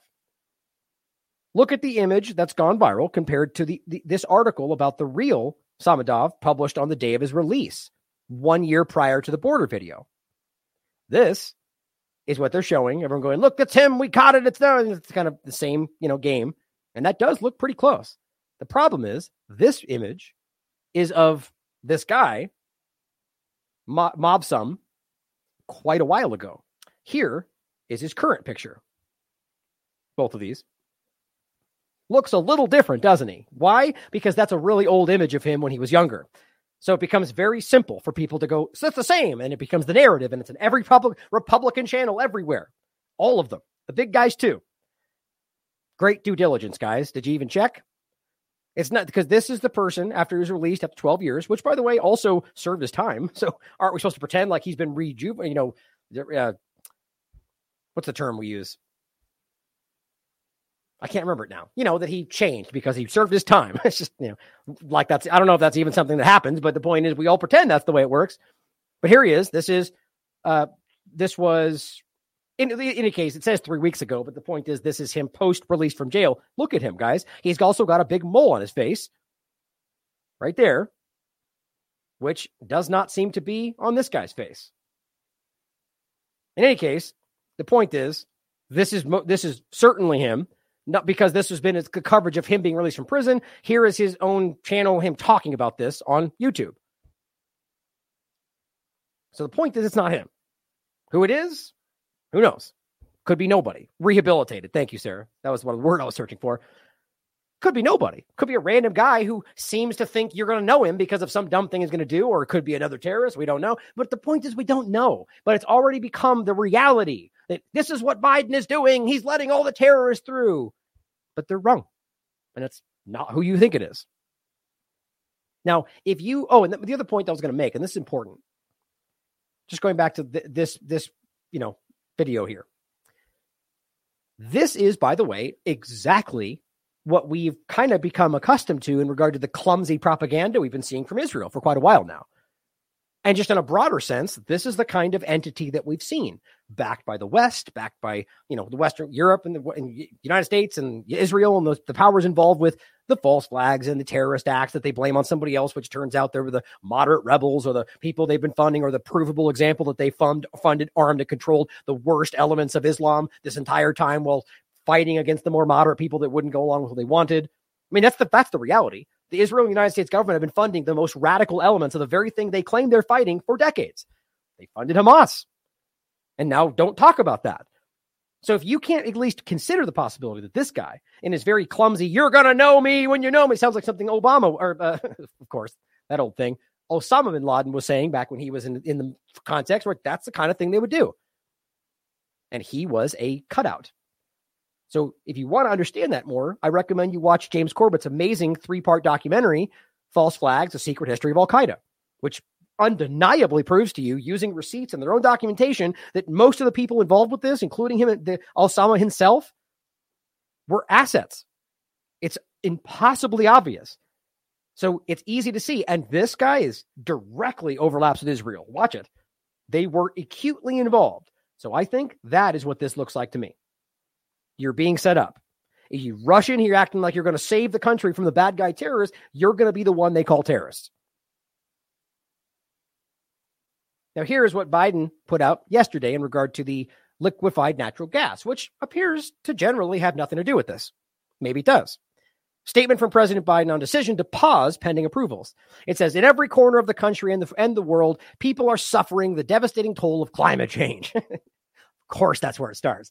Hardly. Not even remotely what's actually happening. But of course, this is the narrative, right? This is how you justify the action. So that's why right out of the gate, I don't believe that's what's real. I don't even believe that's what they think they're doing. Does it have to do with something else? Does it have to do with Texas specifically? Does it have to do with Israel specifically? Let's look into it. It says, my administration is announcing today a temporary pause on pending decisions of liquefied natural gas exports, of which Texas is gigantic. It says, with the exception of unanticipated and immediate national security emergencies. Of course. So we can do it should we decide we need to for emergencies, but you guys can't. During this period, we will take a hard look at the impacts of LNG or liquid natural gas exports on energy costs, America's energy security, and our environment. This pause on the new LNG approvals see the climate crisis for what it is, the existential threat of our time. You see the point, though? They can just justify pretty much anything under this guise, even though they have their own loopholes for continuing to use nuclear power or oil themselves. Or, the UK and the United States literally argued that that's ESG compliant because they use it to fight for freedom. So it means nothing, if you understand. These people are completely dishonest and disingenuous about what they claim they're trying to fight for. So I don't believe that's what's really going on. Now it says, well, MAGA Republicans specifically, just a special category of MAGA, which when you really press it, that's pretty much any Republican to them, willfully deny the urgency of the climate crisis, condemning the American people to a dangerous future. My administration will not be complacent. We will not cede to special interests, except all the special interests that you actively cede to. Other than that, though, you'll never do that. Anyway, here's what Kit Clarenberg said. White House blocks Texas energy exports in response to border bust-up. Now, you very well could be exactly what just happened. But let's be clear about this. This is a nationwide thing. This is not specific to Texas, but it interestingly does specifically affect Texas seemingly more than everybody else. So what do you think? Was this a sort of a crafty move to try to penalize Texas in a way that you could argue had nothing to do with them? Maybe.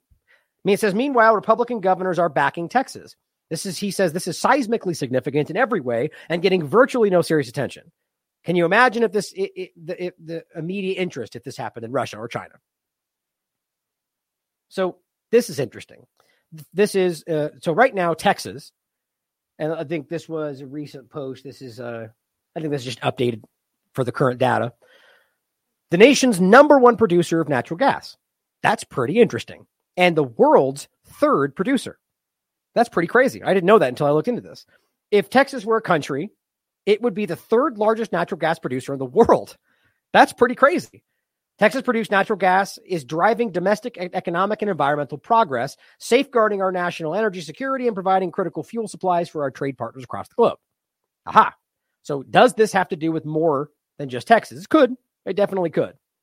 Now, these are all just hypothetical, right? I think the most obvious way to look at this is that Texas is standing off against the federal government. If you think that's actually what's happening, and quite frankly, I think it's more about a way to get you pulled into this, and this is just another step in making it look like Biden's taking action against Texas for them to drive in to defend it. But if you think that's what's happening, the point is that this does seem directly targeted at Texas, doesn't it?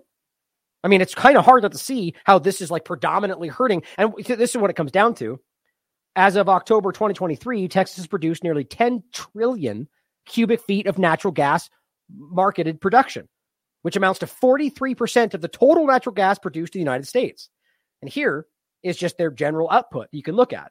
We're talking about in 2022, and this is, I believe it's volumes in million cubic feet, prices in dollar per 1,000 cubic feet.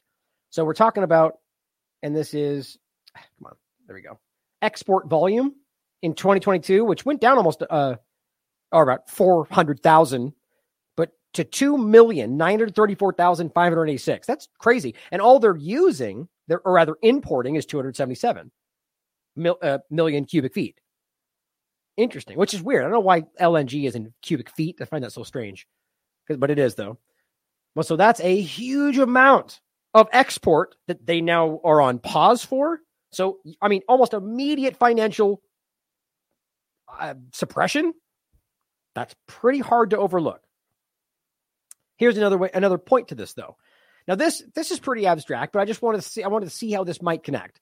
Now, this says if Israel invades southern Lebanon, which they're openly threatening they're going to do, as widely reported on social media, then say goodbye to any hope of exploration for natural gas in the area's waters, which is something they're actively seeking. Gas pipelines from East Med to Europe are already pipe dreams. So, in the midst of this conflict, where it seems that there are projects they're trying to achieve that are being kind of held up, is there something to that? Is this going to be used elsewhere? Is the positive meant to change the market in some way that will benefit somebody else? Just hypothetical thoughts. Quite frankly, I think the most obvious point is that it's against Texas. That makes the most sense to me, or at least it's meant to look that way. But here's, again, another cheek point. Here's Face the Nation. This says, we'll hear, and this was on the 26th, we'll hear Sunday from Amos Hochstein, a top advisor to President Biden on energy policy, about the administration's decision to pause some exports of liquid natural gas. Plus, we'll ask about his efforts to broker a diplomatic deal with Israel-Lebanon. See, so they're clearly connected. In the same talking point, they're talking about the advisor to the energy policy, talking about the decision to pause this, and in the same discussion about their brokering a diplomatic deal between Israel and Lebanon. Now, why would the energy advisor have anything to do with brokering a deal about some kind of diplomatic pause? Because the LNG is involved. So whether that's involved with the Texas decision, I don't know, but it seems interesting at the timing of it all. And let's not forget the hundreds of billions of unrealized dollars underneath Gaza, which they're desperately trying to drive them away from to take over, as they're openly talking about settling now. It's not a hypothetical conspiracy theory. They're telling you they're going to. They're planning for it. They've got documents ready. They have people who are dancing in there and putting up flags and running back, which means they're allowing them to do that. Individual civilians. We'll talk about that probably tomorrow. But this is hundreds of billions of dollars and a lot of LNG. Royal B writes, 1 trillion cubic feet of oil and natural gas lies under Gaza. Israel plans to construct a canal through Gaza and extend oil pipelines to Europe and India. This will make Israel a critical player in the global energy market and redefine its alliances. Now, what's interesting is Israel, at least on the record, seems to have some, I think it was something like 17 times their use of their output, or rather just 17 times more than they need on a regular basis. So in regard to specifically natural gas. But, maybe that's not true. I mean, they've lied about plenty of other things. They lie about nuclear weapons and so on. So it's interesting. And seeing as how these efforts are seemingly driving, the offshore drilling for Gaza, the Lebanon aspect, is that just about profit? Maybe there's more to the story. Just all that being considered, I thought that was interesting. Now, again, the most logical point is simply that that's a response to what Texas is doing. I just think it's interesting that there is a connection to Israel in a lot of this, that I wonder whether there's more to that decision. Now let's get into the couple points about the hype that I continue to see. Now, this is somebody saying breaking, which you'll find. Actually, I didn't even do this. We should check, see if this is repeated, which it usually is numerous times. Just the exact typing. Let's see. Nope, that one's just by itself. Let's do this. Oh, interesting. He seems to be the only one. Anyway, but you'll just exactly typed like that. You'll find a lot of these on Twitter right now. This is just the one that I grabbed. Another migrant caravan is approximately 1,500 people, even has a number for it. Where do you get that? Is headed for the Texas border from southern Mexico. This is going to escalate things tenfold with current standoff between... Nope, that's not true. It's from Christmas Eve from 2023, which still makes it a migration concept. But it's not a breaking news. This exact amount of people are about to come up. No, it already happened. This was December 24th, when they were coming up. And this is written on January 1st. So there's been 27 days that have passed since this was taken. And this guy and people all over Twitter are doing things just like that. That's the exact same image, is the point. That is the exact same image. So why are people lying about that? Does he know that he's lying about it? It doesn't matter is the point. And when you see those kind of things happening, like we saw with Lahaina or whatever, there's something going on there. That's not just, some of it's organic. Some people are just ridiculous. They just lie or they don't care to check. But when you see it to this level, my gut, my instincts tell me that there's agendas taking place here. Just like I think we know for sure we're in Lahaina or elsewhere. Here's another one saying it is today the day of civil war. Chaos has erupted on the Texas border. Immigrants from South America try to force their way in. My point is, it's like, is this even real? Did it really happen? Was this from a year ago? I don't know. The point is that there's so much hype flying around of things that we can't verify. And from what I can tell, if you find this elsewhere, please send it to me so I can talk about it. But what's interesting is that this is the kind of thing that happens. And this hype is building people in their minds to the fact that, oh my God, it's about to blow up. We're just about to, and that drives its way into the conversation, which then the risk of actual violence becomes real. Now we also have People's Convoy 2.0, huge that's interesting. What does that stand? I think that just means the same thing. That's weird. Huh. It was bringing up something weird. You probably saw it. Yeah, a procession of riders. Cavalcade. I don't think I've ever used that before. Huge cavalcade of truckers. So another trucker convoy will head to border hotspots in bid to shame Biden administration into cracking down. Okay. I always support I quite frankly don't think your protesting has much of an effect these days, but I support it. If you want to go out and protest, do it.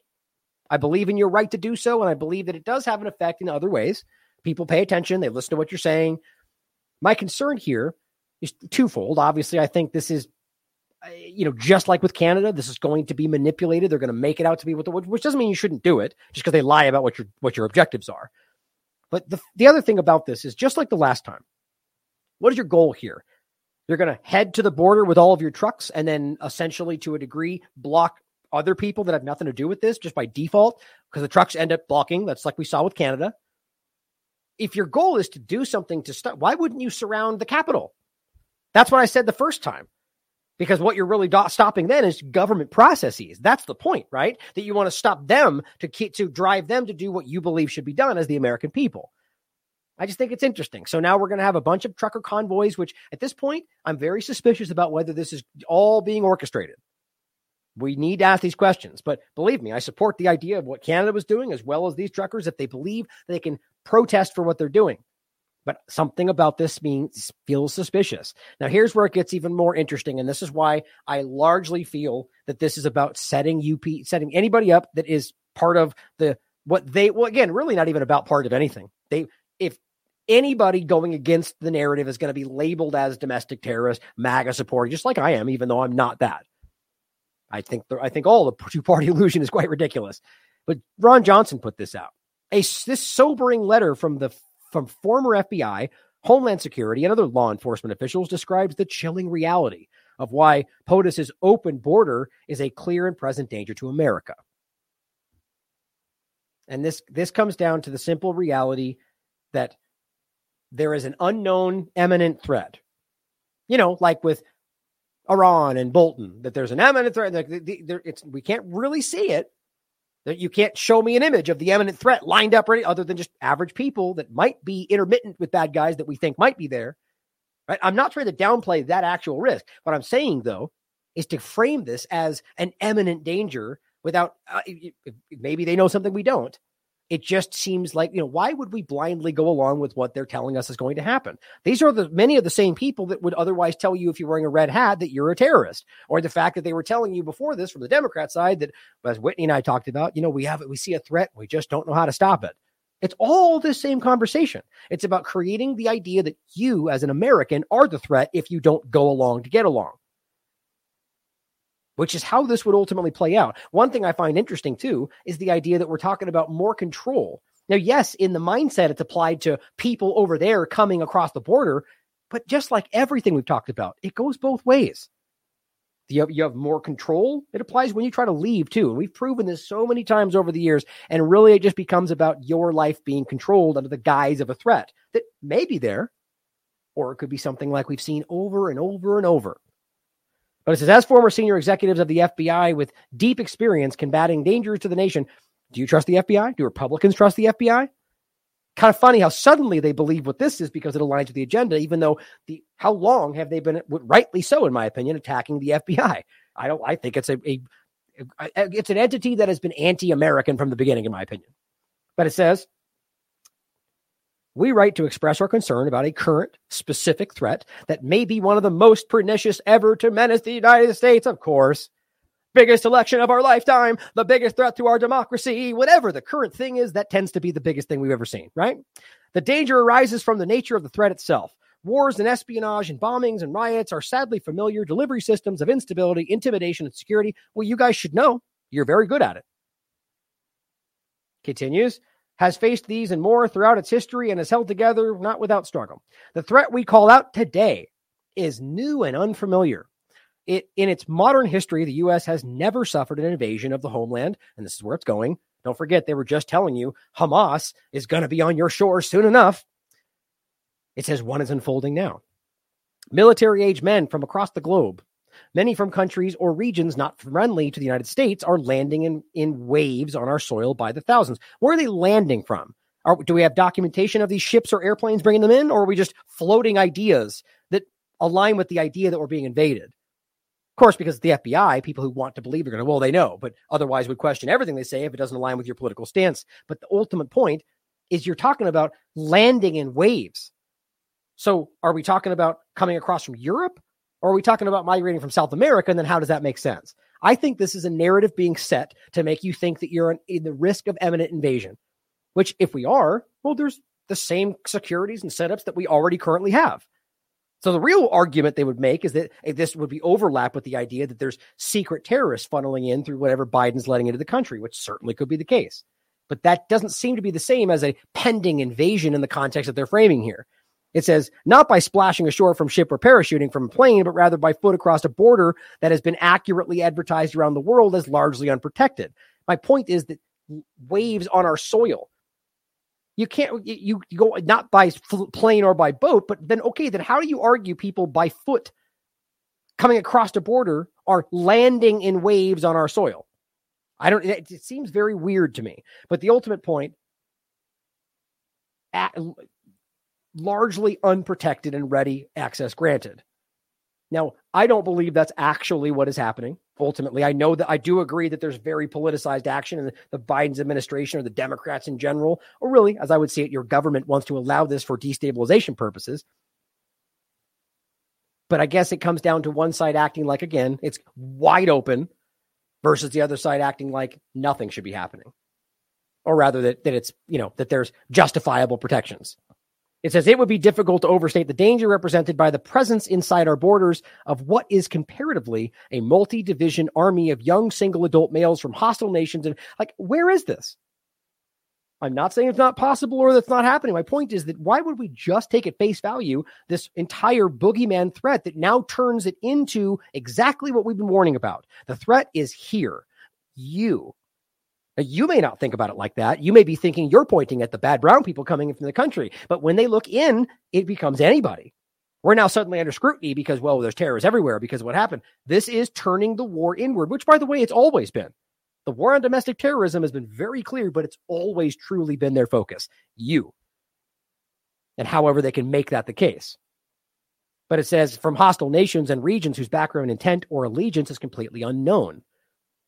So, wait a minute. They're hostile nations, but their intent and allegiance is completely unknown. Well, if they're hostile, then that's obviously the point is you're making this out to be people who are dangerous because they come from places that this country has deemed dangerous, like Iran, right? Bad guys. Every one of them. Isn't it the exact opposite your government argues? Aren't they the ones saying we're fighting for the Iranian people? You can see the flimsy nature of the way they frame this. They want you to think anybody out there is a potential threat because then you are part of their agenda. See something, say something. Look at that person. He may be a bad guy because he looks like an Iranian. How have we gotten here again? It's ridiculous. Now it says they include individuals encountered by border officials and they possibly released into the country, along with a shockingly high estimate of gotaways, meaning those who have entered and evaded apprehension. Okay, so I'm not seeing the terrorist elements you're talking about. I'm seeing immigration, illegal in some cases, that aren't being dealt with. And then the floated, hypothetical, undefined worry that there's multi-division armies of young single adult males from hostile nations. Where's that? Now, to be clear, let's not forget the argument, like with Venezuela, for example. Remember when they were hyping the same thing? It's all military-age males coming across. And I showed you video after video after video of all sorts of people, women and families and children and everybody. But of course, you get these special clips of people that look just... That's being deceived by very clear partisan manipulation. But it says, and again, that's not even to say that they're not being used in that way, but it's important to recognize how many times we've been played just like this. In light of such a daunting, unprecedented penetration by uninvited foreign actors, is it necessarily unprecedented? I felt like what we were seeing during the Venezuela caravan was way bigger than what we're seeing right now. It says, it is reasonable to assess that the country possesses dramatically diminished national security at this time. Is that true? So this one razor wire area, suddenly our entire national security is at risk?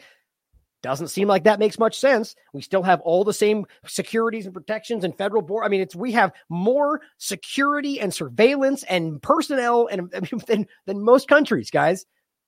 Doesn't mean they're still not abusing the border. My point is to make this seem like we're suddenly at from a Republican mindset, trusting the FBI, apparently, it is that we are diminished, our security's down, we're a threat, and everyone's coming to get us. Is that actually what's happening, or is it the reverse? The nation's military and laws and other natural protective barriers have been provided traditional security in the past, have been thoroughly circumvented over the past 3 years. I don't think that's true. In 2021, and by the way, well, of course, in the past 3 years, which makes it unique to only Joe Biden, which is, of course, the frame here. In 2021, the demographics of those crossing the porous southern boundary started to shift. Young men from around the world traveling alone and holding questionable motivations dramatically increased in number to become the most common profile of those breaching the nation's borders. Now, there's a real concern there if you believe that's accurate, which to me would be indicative of weaponized migration, which would then argue that there's somebody doing that to us. And that needs to be sussed out. What's the actual point here? And is this an effort to destabilize this country for somebody else's benefit? That's a real concern. A startling number have been found on the terrorist watch list or are from countries designated as state sponsors of terror.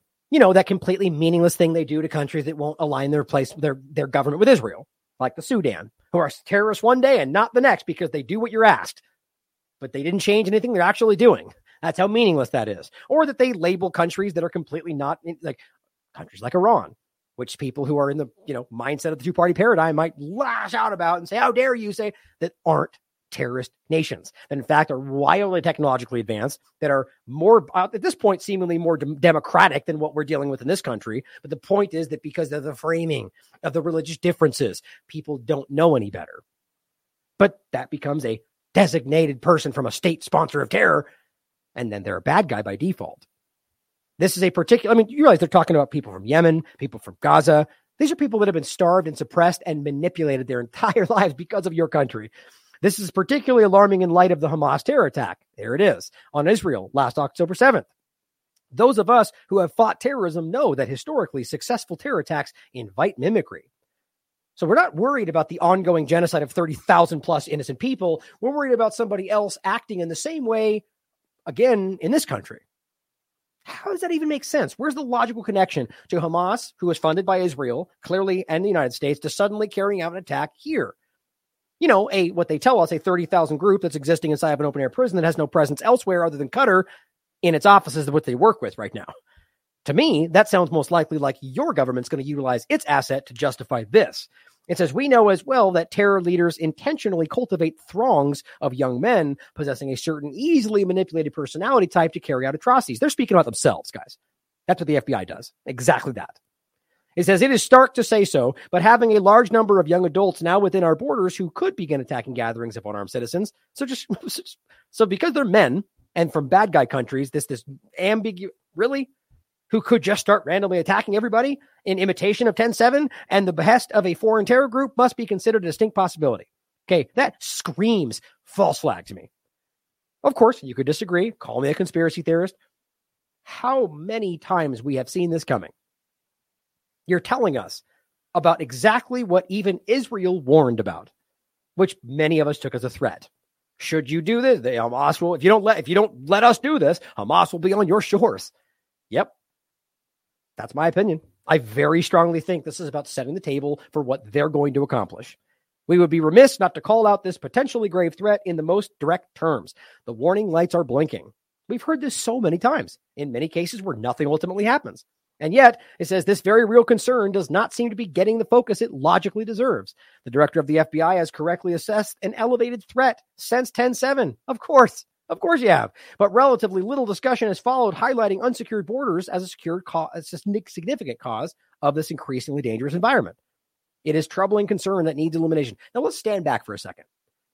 What do we actually have here that suggests this? We have former FBI and government employees writing a letter about some ambiguous, unverifiable threat. We've got the Israel aspect driving that concern that we might be at threat from the thing they're fighting. And we've got some razor wire disagreement in Texas, which is building into some massive Civil War hype, which very well could be there. And states' rights conversation is paramount, and so too is the idea of whether the border is secure. But where's the actual threat here? I know a lot of Republicans would shove a lot of things into your face about, like things like we just showed you, like that guy who they misattributed. That's the kind of stuff you get shown. Where is the bigger, give me some evidence that shows me the documented reality of what the FBI just tried to explain. And I will talk about it because these things matter. But I do not think that's what we're seeing. So my worry is that this is another setup to get people hyped up. Oh, hold on. Did I skip the... thought it was on the last page. Here, let me go forward in case I missed that. Oh, yeah, just the signatures. Here's the last part. It says, any violation of the nation's immigration laws increases risks, but the surge in numbers of single military-age males descending upon America's cities and towns is alarming and perilous. Now, where is that information coming from? Right? We should at the very least ask whether that's not true. And if it is, then we should ask why that's happening and where it's coming from. Like, it's weird that we shift into this immediate internal focus and only about Biden and Texas dynamic instead of going, okay, well, who the hell's doing that? Where's it all coming from? It says, additionally, they are not just from terror-linked regions, but from China and Russia as well. Hostile adversaries. So really? So you're telling me that we've got random and just intermittent military-age males that are coming from multiple countries that you name as bad guy, China, from Russia, from over here, and somehow that's all some collective single threat? That seems like, I think to me, that is about floating as many possibilities as possible. They don't know who you individually care about more. Do you think China's the biggest threat? Do you think Russia's the biggest threat? Do you think this random terror-linked group threat? Well, they put them all out there for you. Whatever sticks. You take what you like. It says, for these reasons, elements of this recent surge are likely no accident or coincidence. These men are potential operators in what appears to be an accelerated and strategic penetration, a soft invasion designed to gain internal access to a country that cannot be invaded militarily in order to inflict catastrophic damage if and when enemies deem it necessary. Do you think that's ever not been happening? This is something, of course, we should be concerned about. But I think the only reason, like my question about this is, why now? Do you realize this has been an ongoing thing for a really long time? You could argue there's a bigger surge right now, but quite frankly, I don't think so. I think you can prove that there's been past examples that were bigger. Maybe it'll get bigger now. My point is, why now? Right? Why did suddenly everybody care about the razor wire today or yesterday or the day before, when this conversation, not the razor wire, but the actual issue, has been ongoing?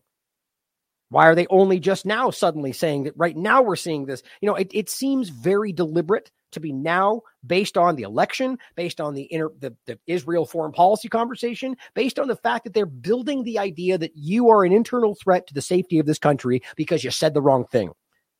That's what this feels like more than anything. And I desperately want people to hear me, especially the MAGA Republicans, the Republicans in general. Don't take the bait. Care about this.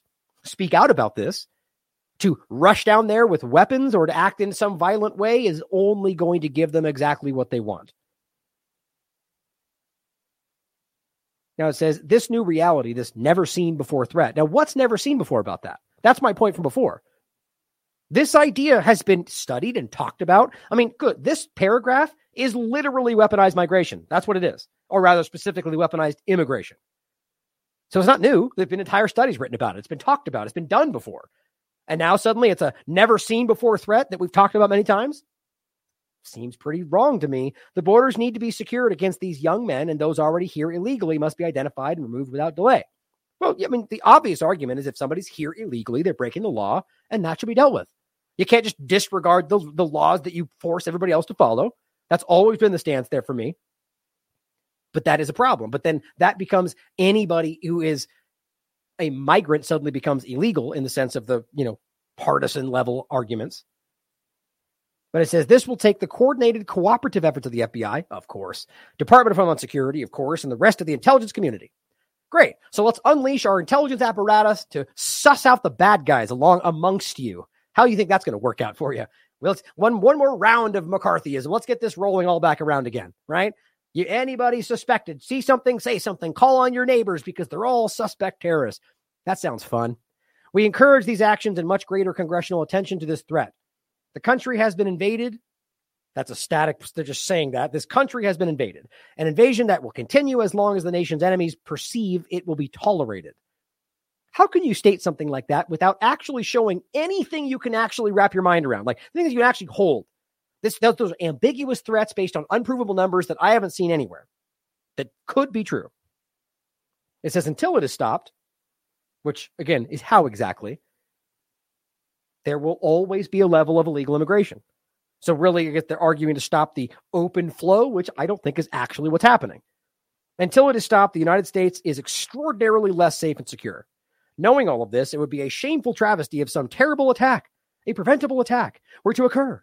That sounds pretty ominous. Against innocent Americans and infrastructure that keeps the nation safe. A shameful travesty if some random attack should happen. I just hope you recognize that there's not really a reason this is put out now versus a month ago or a year ago.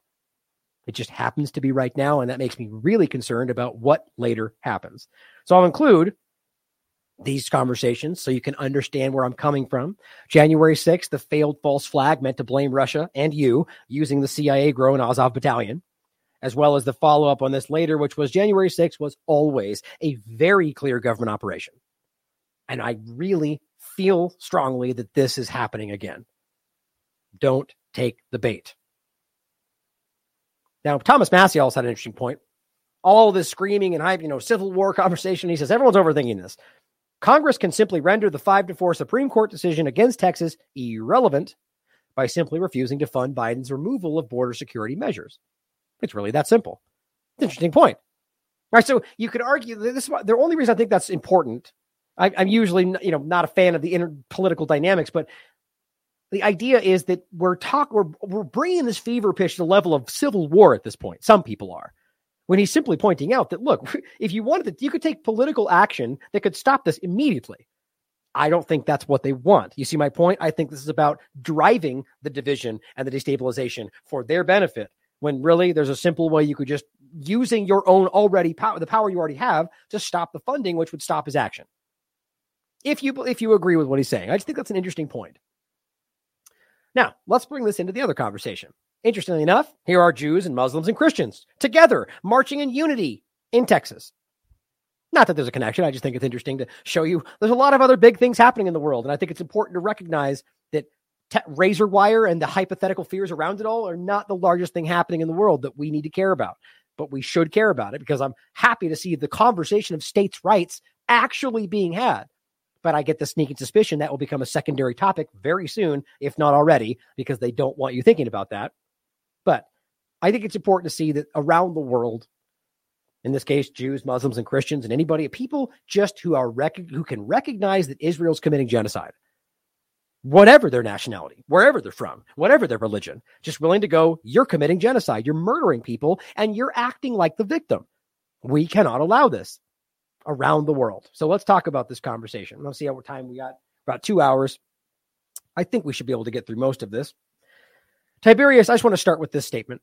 And by the way, going forward on this conversation, guys, if you've got more you want to send me, I guarantee there's plenty of people that were infuriated about my take, and it's always the case. just speaking from the heart about what I think. If you think there's something important that will change my opinion about X, Y, and Z, send it to me. Even if you think that I'm some kind of, the point is, as much as you may disagree assumptive wise, I do care about other people's opinions and I care about facts, right? So if you've got something like that and you want to show me, like I was having this conversation with my brother actually about, to what degree are these illegals and to what degree are these simply people that are involved with this process that aren't even being allowed the opportunity to go through that process or are still being called illegal, or the case of, I said before, of the Biden administration just making like a unilateral policy decision and saying, we're going to offer them asylum. Now you could argue that violates the law, but it's interesting to see that there's precedent in that sense of the president being able to do certain things. And that just becomes a disagreement on how it should happen. And you could argue the action is going way over the top to bring this to some civil war level when it's just about we disagree with how you should handle that. Before that, they would argue you should go through your political process, which, my opinion on that.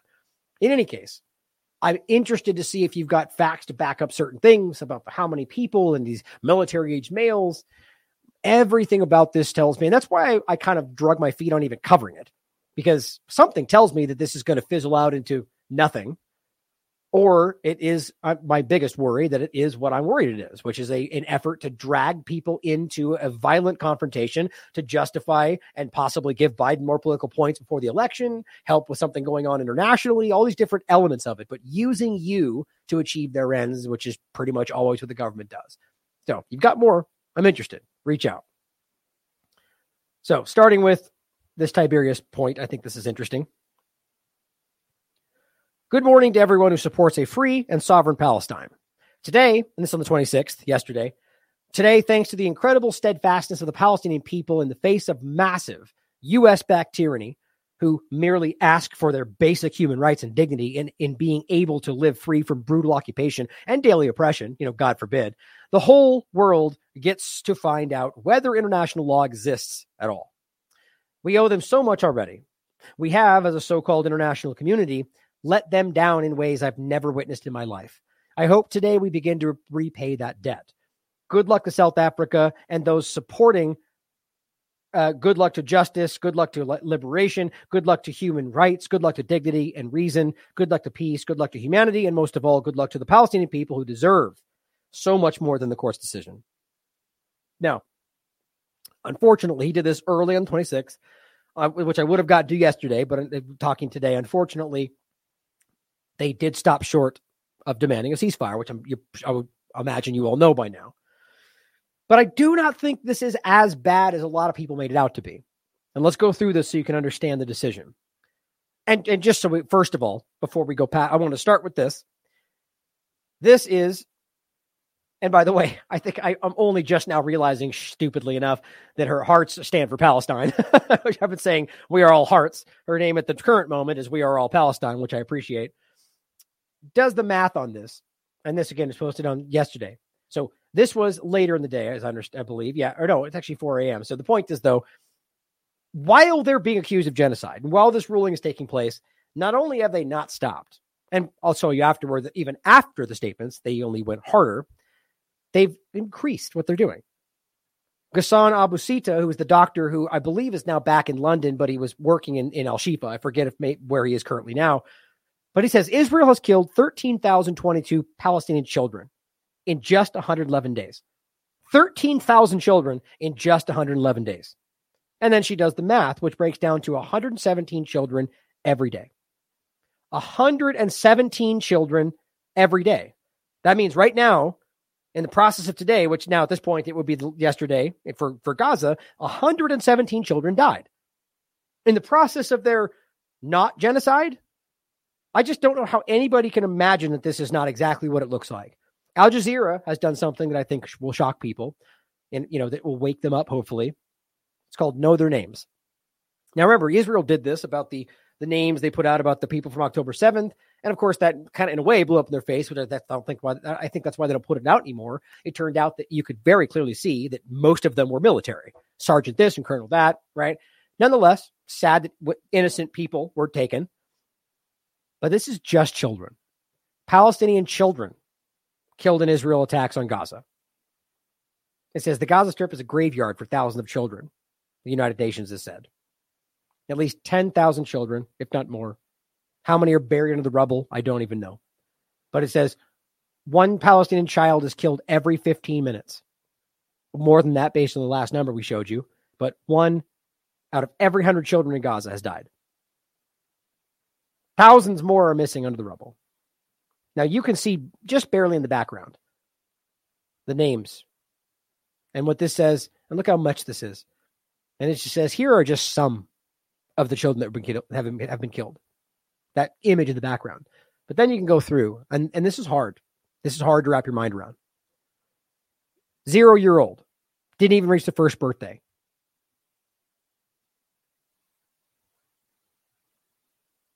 I mean, I don't even know how we can ever be okay with that. Just 0. And it goes on. 1-year-old. Killed before they took their first steps. And it just goes on and on and on. 2-year-old. I mean, this is the most painful scroll I've ever done. I mean, it just sickens me. How far do we go into realize that these aren't Hamas members? Hundreds and hundreds and hundreds of children, but they're only going after Hamas, right? Or Human Shields or people. What about the children? What about the 7 incubator babies that were left to rot when the IDF were told they were there, and that was later proven even by their own outlets? Was that because of Hamas? Or the controlled demolition of an untold amount of homes of people just because they want to create settlement locations? Which is all provable to anyone with a brain and willing to be honest about this. They're telling you what they're doing. And let's just really quickly, before we get into the ICJ, I want to kind of in an abstract way well, let me put it this way, make it simple.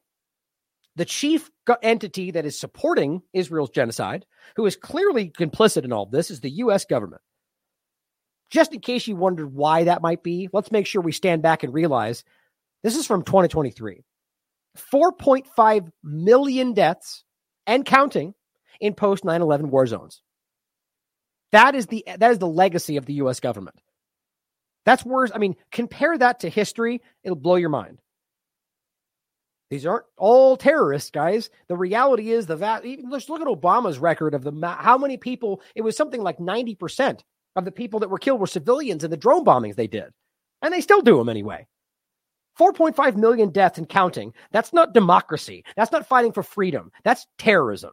That is what terrorism looks like. If you really want to understand this, and it's not stopping, it's only getting worse. More and more and more. And now Israel's aspect to it has only driven this into a further, like right now, this literally drew the U.S. back into aggressively and openly bombing Yemen, a country they've been starving for over a decade. Hundreds of thousands of deaths, cholera outbreaks they've designed, attacks on the food infrastructure, an illegal blockade on the Bab el-Mandeb Strait, rather the port of Hodeidah, which we're currently now understanding, even though I've been trying to show people why that was so important, as we're seeing the Bab el-Mandeb Strait, the Strait of Hormuz, come into the way they're controlling the flow of everything. This is what they were trying to accomplish. And they took 4.5 million deaths to achieve what they want around the world. And that's freedom to them. Or at least that's what they scream at the top of their lungs. Here is important to understand. The International Court of Justice has ruled against Israel. All the corporate media is already downplaying it and acting like it didn't. The point is clear. First and foremost, they ruled that that the allegation of genocide has merit, which, by the way, is quite literally the opposite of what the U.S. government's been saying, that it's meritless. And now they're literally at odds with what the International Court of Justice has found, when historically they would always say you should follow what the court's ruling would be, right? Not now. Now they're tap dancing around answering that question because they know they can't say it, because they would go afoul of their, however you want to look at it, their chief ally, their controller. The point is that it does have merit. Now understand that this can go on for years, if not a year, I hope, unless, where the court will come to a final ruling. This was because they know there's human lives at stake. 117 children a day, one every 15 minutes. So they felt obligated to push out some preliminary rulings. Now, yes, they fell short of claiming they need, or rather, they fell short of ruling that a ceasefire was demanded. But I'll show you why the lack of declaring a ceasefire in this context was not like the point is that, as I'll show you, that everything they demand, the only way to achieve that is through ceasefire. So I see this as sort of a very, I mean, look, we've always known the ICJ is political in and of itself. It's a politicized entity. That's, so it's important to see it that way. But even though that's the reality, I think that they still did what they felt like. This was them coming out and saying Israel's doing this, but they didn't say ceasefire because I think they knew that was a very sticky point. So they played their political game, knowing that what they argued still would demand ceasefire. They just didn't go as far as saying that. So it's like, it's a meek step, I would argue. I think if you care about this, you would come out and just say what you really believe, even if it would get changed. But maybe they kind of realized that if they didn't do it that way, that they would get less. I really don't know. It's upsetting to me that they did not demand a ceasefire, but let me show you why I still think it's a win. I mean, it obviously is either way, because they're ruling the opposite of what everyone's been saying. There is something here. The International Court of Justice ruled that Israel's actions in Gaza plausibly breached the Genocide Convention. The ICJ ordered several injunctions on Israel, but stopped short of ordering a ceasefire in Gaza. On Friday, the ICJ announced that it ordered several limitations on how Tel Aviv should wage war in Gaza. The court, right out of the gate, understand Israel said, we don't care, we're not going to do it, which is just what we told you from the beginning, which makes the U.S. government look really stupid because they're acting like they're the rules-based international order. And then when Israel just ignores it, they go, well, it's the ruling we disagree with. Oh, so you're telling me countries could just disagree and then not do it? Not by every other statement before this, but they're such hypocrites. It's just so overwhelmingly obvious today. Thank God. People are finally seeing it. But they've ordered this. The court ordered Israel to punish soldiers who commit war crimes, which they won't do, and allow more aid in the besieged Strip, which they won't do. The ICJ was not expected to rule if the actions of Israel's politicians and military accounted to genocide. So it was not expected to rule if the actions of the politicians and military amounted to genocide. Still, the court deemed South Africa's claims that Israel was committing genocide in Gaza had merit, to have sufficient merit to move forward. Right? That's important. So the point is that it does have merit, despite what the U.S. government keeps dismissing, because they're complicit in genocide. The ICJ judges voted on the decisions 15-2 and 16-1. The no votes came from Judge Julia Sabutind. How do you say that? Sabutind. It's weird. Of Uganda, and an ad hoc judge, Aaron Barak of Israel, of course. The Ministry of International Relations of South Africa, Naledi Pandor, celebrated the ruling as a victory.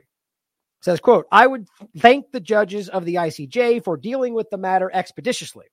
The state of Israel is called upon by the judges to act to protect civilians and to protect the massive level of harm that we have seen since the Israel action began. Now it says, Pandor argued the ICJ ruling amounted to a de facto ceasefire, which is important. As he said, I'll show you the clip. How do you provide aid and water without a ceasefire? If you read the other, by implication, the ceasefire must happen. So it's political, but they still ultimately argue that these things need to happen. And as well, that they are, in fact, putting people at risk. So I just don't know how you get away from this as the U.S. government, because Israel doesn't care. I told you they wouldn't care. As the U.S. government, though, who's pretty much the barrier between, you get the State Department briefings, they're putting it to them all the time. Like, what do you think? What do you think? It's impossible for them because they're twisting themselves into pretzels to argue that what they're doing isn't a violation of what they literally said should happen before. So they ruled, and they are putting people at risk, and they need to take these actions. Israel said no, and they're just letting it go. So this is the point they were making in the article before. This is that we thanking Palestine, or rather that Tobias was making. Thank Palestine for showing you that international law doesn't really exist. I mean, there's an outline, and some people abide by it, but you can see that the ones using it as a political tool couldn't care less about it. It says there is resentment towards the court for failing to order the Israeli ceasefire. It says, quote, there is a great deal of frustration and resentment because of one element that every single Palestinian across the Gaza Strip, including children, were waiting for, is an end to this madness, a cessation of all hostilities and the ongoing intense bombing. That's from Al Jazeera. Now, the point is, let's not forget, as much as they scream lies about it, even the corporate media covers it honestly, which is crazy, that Hamas has been offering a ceasefire deal for a full exchange for all hostages, really since the very beginning. And there was a moment where they pulled back on that, waiting for something else, but then now they've offered it numerous times. As I understand it, there's a new development where they're now going back to negotiation, but the point continues that Israel offers some 3-day ceasefire for a small exchange, which is meaningless because I've already proven to you that over the next week, they scoop them back up and round up even more. So all it really amounts to is a pause where they can pretend they brought in some aid and they go right back to killing them all and they scoop up more people. So it's a ploy. So what Hamas was calling for is a real ceasefire and aid and real hostage exchange. Now, as Israel pretends that's what they're really fighting for, which is their hostages, it becomes a false premise when you see they refuse it for the war, which at the very least, as I've been saying from day one, which has been proven now, they care about the war more than they do about the people on the ground, even if it's just a secondary point. It says, while Tel Aviv has said that it will ignore the ICJ ruling, and Washington has routinely dismissed South Africa's genocide argument as meritless, exact opposite of what was found, the ruling will likely do significant damage to Israel's reputation around the globe, which is one of the positive things here. Not that, that it's an attack on their reputation because it's we hate them. It's because their reputation is illegitimate.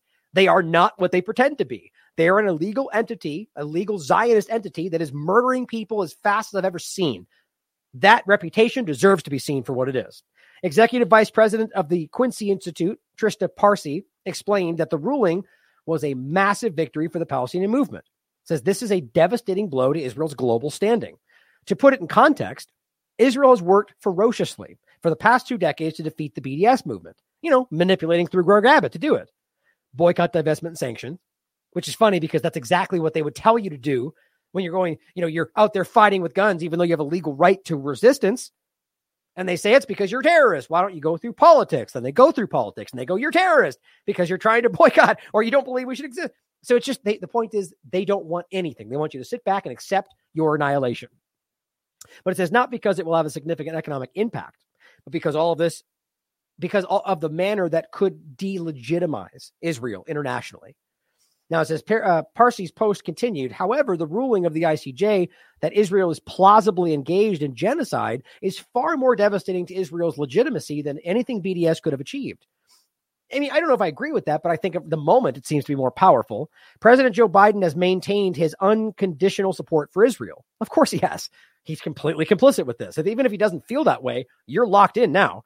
Washington has continued to supply Tel Aviv with bombs, even as Israel has used American weapons to attack civilian targets, which has been proven by Amnesty International and plenty of other groups, independent, and even I think it was, I'm blanking if it was CNN or somebody else, but they recently just covered that, showing this exact dynamic. Oh, as well as the fact that I'll include this almost every time. Threats covered the New York Times investigation that proved that they are, in fact, using the most destructive bombs, specifically in the areas they're told are safe. And they're using the 2,000-pound bombs, which are provided by the United States.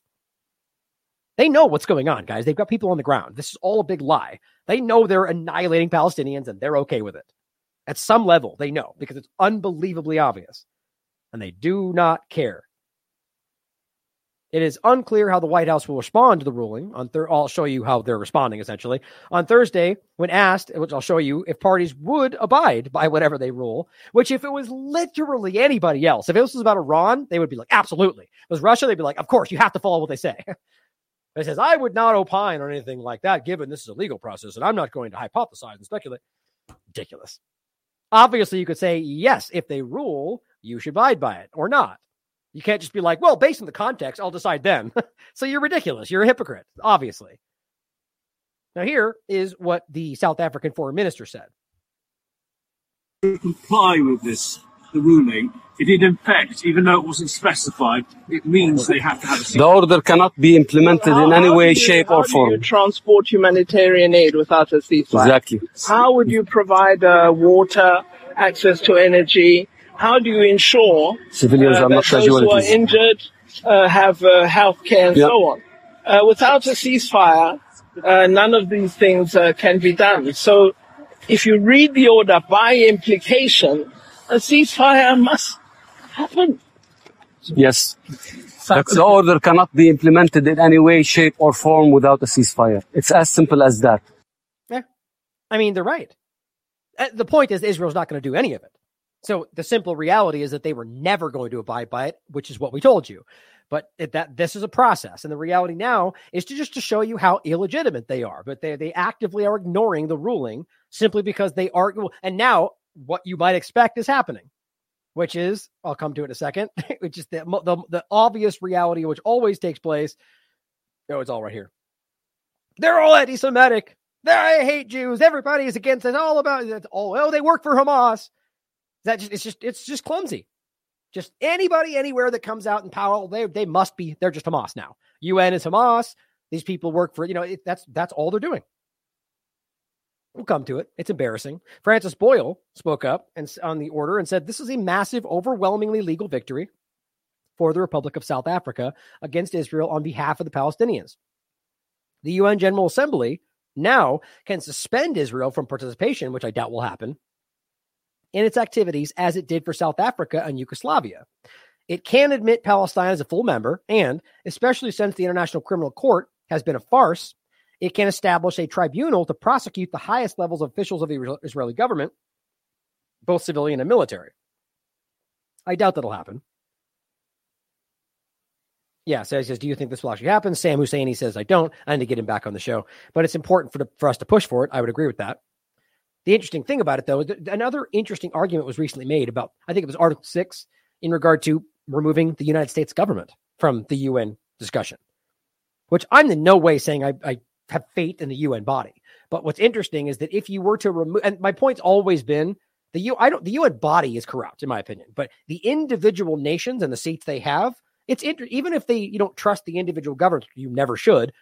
Their own interests are at odds all the time. And you could argue that, like I've said before, sometimes what we see as right just happens to align with their agendas. And so my point would be that if you remove, or what they're arguing, you remove the US and their veto power, which is basically what controls all of this. You know how many times literally everybody but the US and Israel vote yes and they just vote no and veto it? It happens all the time. So it's the whole thing is moot.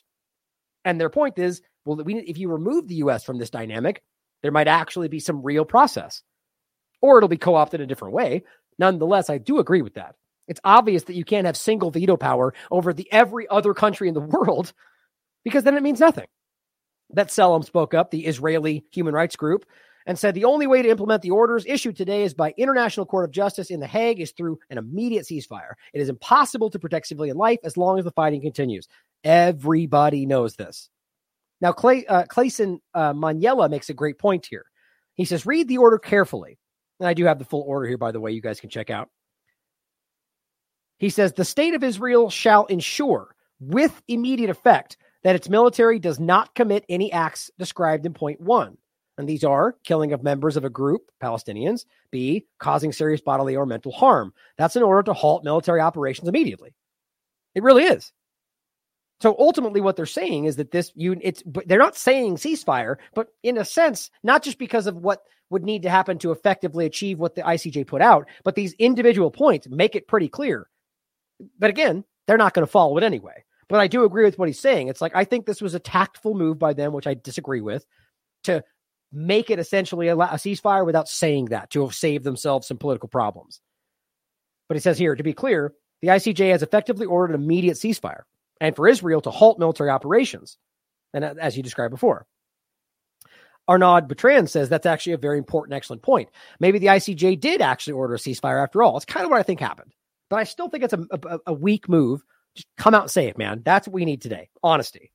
But it ordered Israel to ensure the immediate effect that they stop these things, so I kind of think that that's what's happening. Now, Ali Abunimah from the Electronic Intifada says a ceasefire, in quotes, is what you demand in an armed conflict. In a genocide, which is not, an equal battle, it's what we're seeing today, an occupied entity being, fish in a barrel, essentially. In a genocide, you demand an immediate end to all genocidal acts. And that is exactly what the ICJ ordered with immediate effect. So he says, please stop helping Israel spin its historic defeat as a win. That's an interesting point. I do think that some people out there, like myself, I have criticisms. I still think that what they did was falling short. But in no way should this be framed as Israel winning, which is, by the way, what the corporate media seems to be doing. And I think I might have included it. There's even a mainstream discussion where they're saying, that, I hope I included that, where basically what they're saying is that they agreed with Biden, that the ruling of the ICJ was agreeing with Biden, which is, my God, these people are desperate to make it what they want it to be. Not saying that the accusation of genocide has merit is literally the opposite of what Biden was saying, that it has merit, that it's meritless. So it's pathetic. But it says equally important, he goes on, all he says, is to remember that the ICJ ruling is not about what Israel will do. And I agree with him. Israel's going to ignore any ruling. I agree.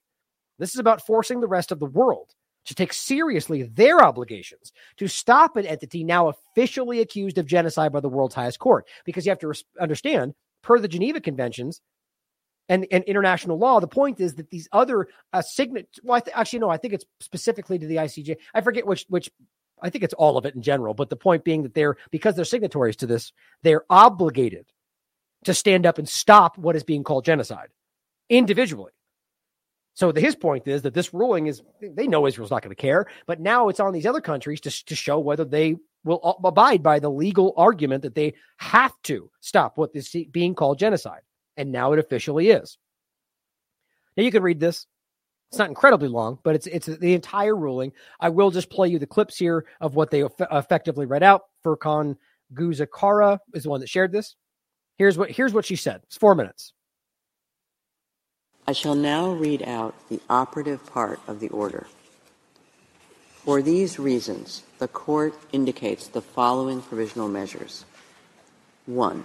By 15 votes to 2, the State of Israel shall, in accordance with its obligations under the Convention on the Prevention and Punishment of the Crime of Genocide in relation to the Palestinians in Gaza, take all measures within its power to prevent the commission of all acts within the scope of Article 2 of the Convention, in particular, A, killing members of the group, B, causing serious bodily or mental harm to members of the group, C, deliberately inflicting on the group conditions of life calculated to bring about its physical destruction in whole or in part, and D, imposing measures intended to prevent births within the group. In favor, President Donahue, Vice President Gevorgian, Judges Tomka, Abraham, Benuna, Youssef, Shway, Bandari, Robinson, Salam, Iwasawa, Nolte, Charlesworth, Brandt, Judge Ad hoc Moseneke.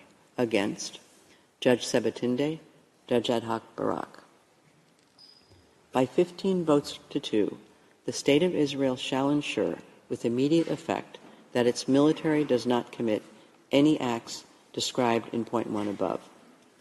In favor, President Donahue, Vice President Gevorgian, Judges Tomka, Abraham, Benuna, Youssef, Shway, Bandari, Robinson, Salam, Iwasawa, Nolte, Charlesworth, Brandt, Judge Ad hoc Moseneke. Against, Judge Sebatinde, Judge Ad hoc Barak.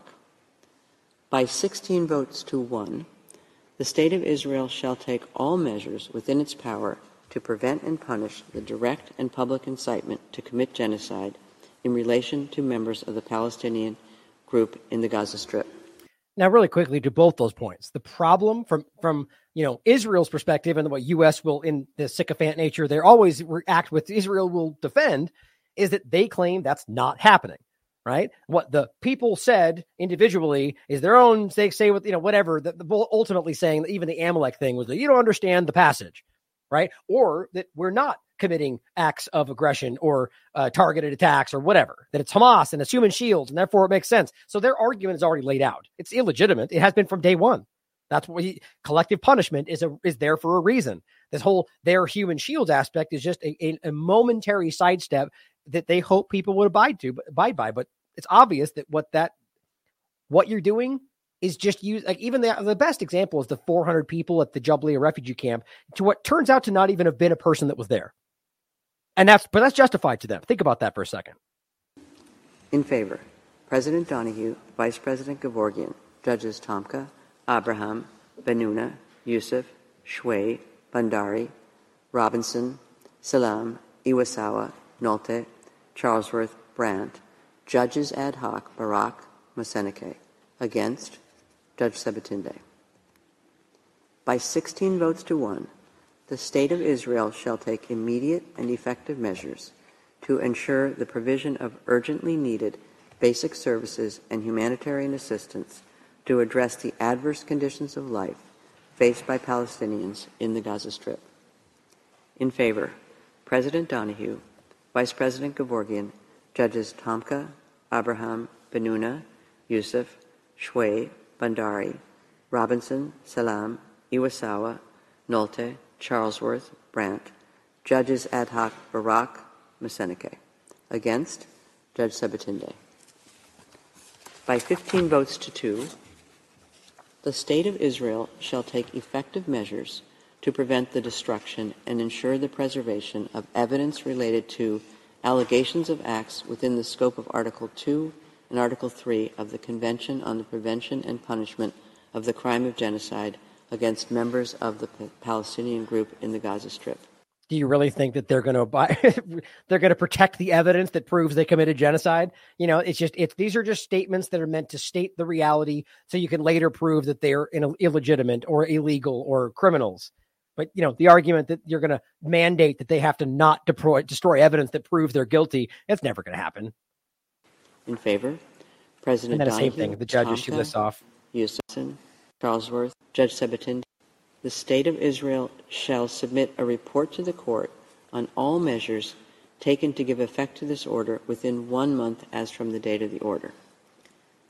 In favor, President Donahue, Vice President Gevorgian. So that's the point, is we have to now wait a month, which they're already telling you what they're going to do, which is nothing. Bandari, Robinson, Salam, Iwasawa, Nolte, Charles. I think that's it. I shall now. So really, that's just so you can see kind of the quick overview and the voting. But I want to be clear that this is the part that I think is important to hear.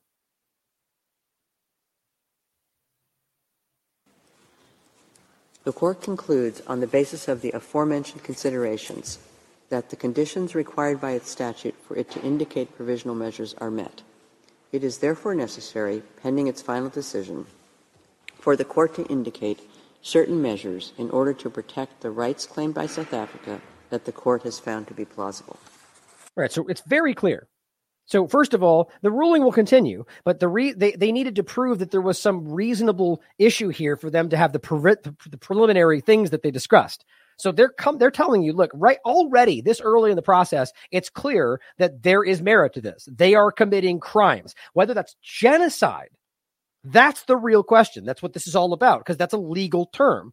But I think what's very clear is that if there's merit to these allegations, well, they're committing crimes, potentially war crimes, but crimes for sure. And I think it's obviously war crimes when you're talking about human life. So let's just be clear about that. That's a gigantic win for the reality of what they're doing. Of course, stopping short for that 1 point is now being turned around to make it seem like they agreed with Biden, which is just showing you how desperate their position is. The court recalls that it has the power under its statute, when a request for provisional measures has been made, to indicate measures that are in whole or in part other than those requested. In the present case, having considered the terms of the provisional measures requested by South Africa and the circumstances of the case, the court finds that the measures indicated need not be identical to those requested. Which is an interesting statement. You know, you've got to remember how political all of this is. Overall, I very much think this is a positive. Now, Rami Araya, who's the Tunisian-American journalist covering events at the UN, says worth remembering that U.S. government officials described South Africa's genocide case against Israel as meritless, counterproductive, and completely without basis in fact whatsoever, right? But the world's top court, which they otherwise tell you to abide by, including its American president, strongly disagreed today by ruling against Israel and in favor of provisional measures. Just really hear that. And I want you to listen. Oh, you know what? I don't think I downloaded this. Hold on a sec. Maybe I did. Hold on. Shoot. I forgot about that one. This is a clip that Orwell shared with me. Yeah, I got it right here. So this is Kirby asked point blank or directly, you know, how are you going to respond to this? And I think it's just hilarious the way these people act. delay with that.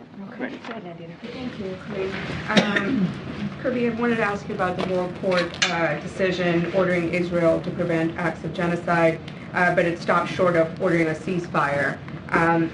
You have suggested multiple times that South Africa's claim does not really have merit.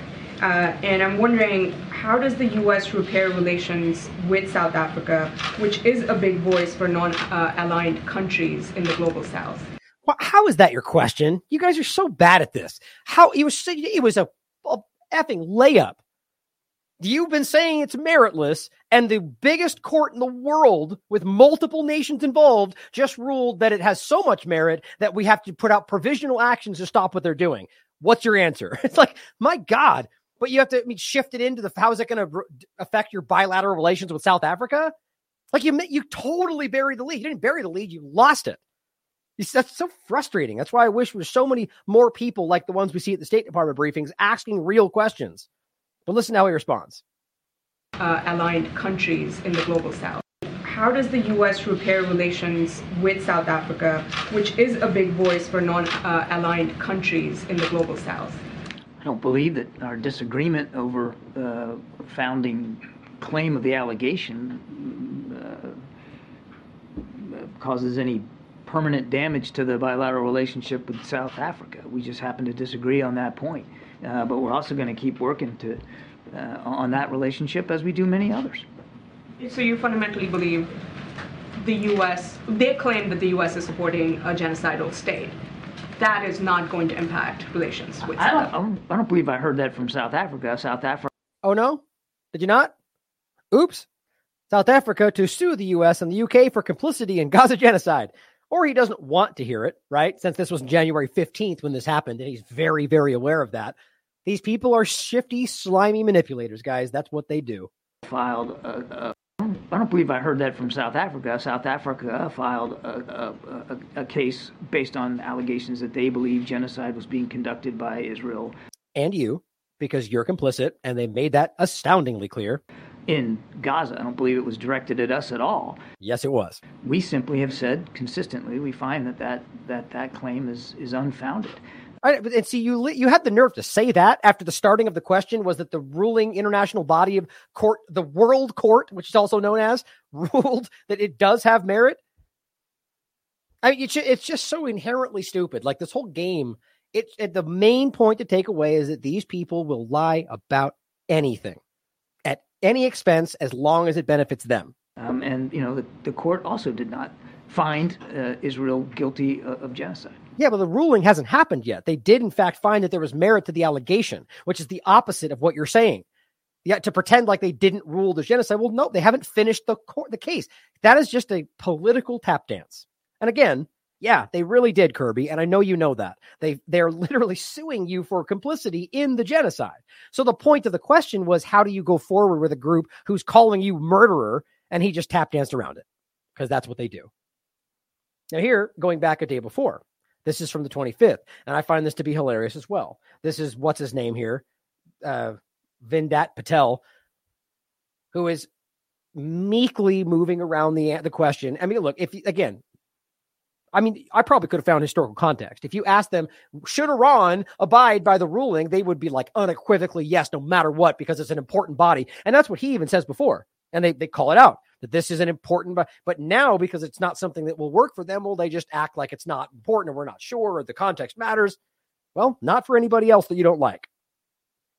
Something from the International Court of Justice tomorrow. The US has obviously said the South African case against Israel is meritless, but you also said, in your statements related to the case that the ICJ, as you know, is a principal organ of the UN. It plays a vital role in the peaceful settlement of disputes. So, ahead of this ruling, is there anything you would say regarding, if provisional measures are advised by the court, should parties abide by them? I would not opine on anything like that, given that this is a legal process, and I'm not going to hypothesize or. No one's asking you to hypothesize. The point is, should they ask them, demand of them action? Should they follow it? Obviously, that's the easiest question in the world. Anybody else, especially Russia, China, they would be like, 100%. Absolutely. And then go back to the thing he said. It's a, whatever he said, central part of the, whatever, acting, that no longer matters when it's about people that you are on the side of. Speculate on any kind of outcome. What I will just say said. again, and we spoke to this when the arguments are on. I mean, just to be clear, that's like saying, should the UN decide something, should countries follow that? You don't go, well, I don't want to guess about what's going to happen. That has nothing to do with what's going to happen. It's a hypothetical, generalized question about whether they should follow rulings of the World Court. He knows that. All this does is prove to you these people are dishonest.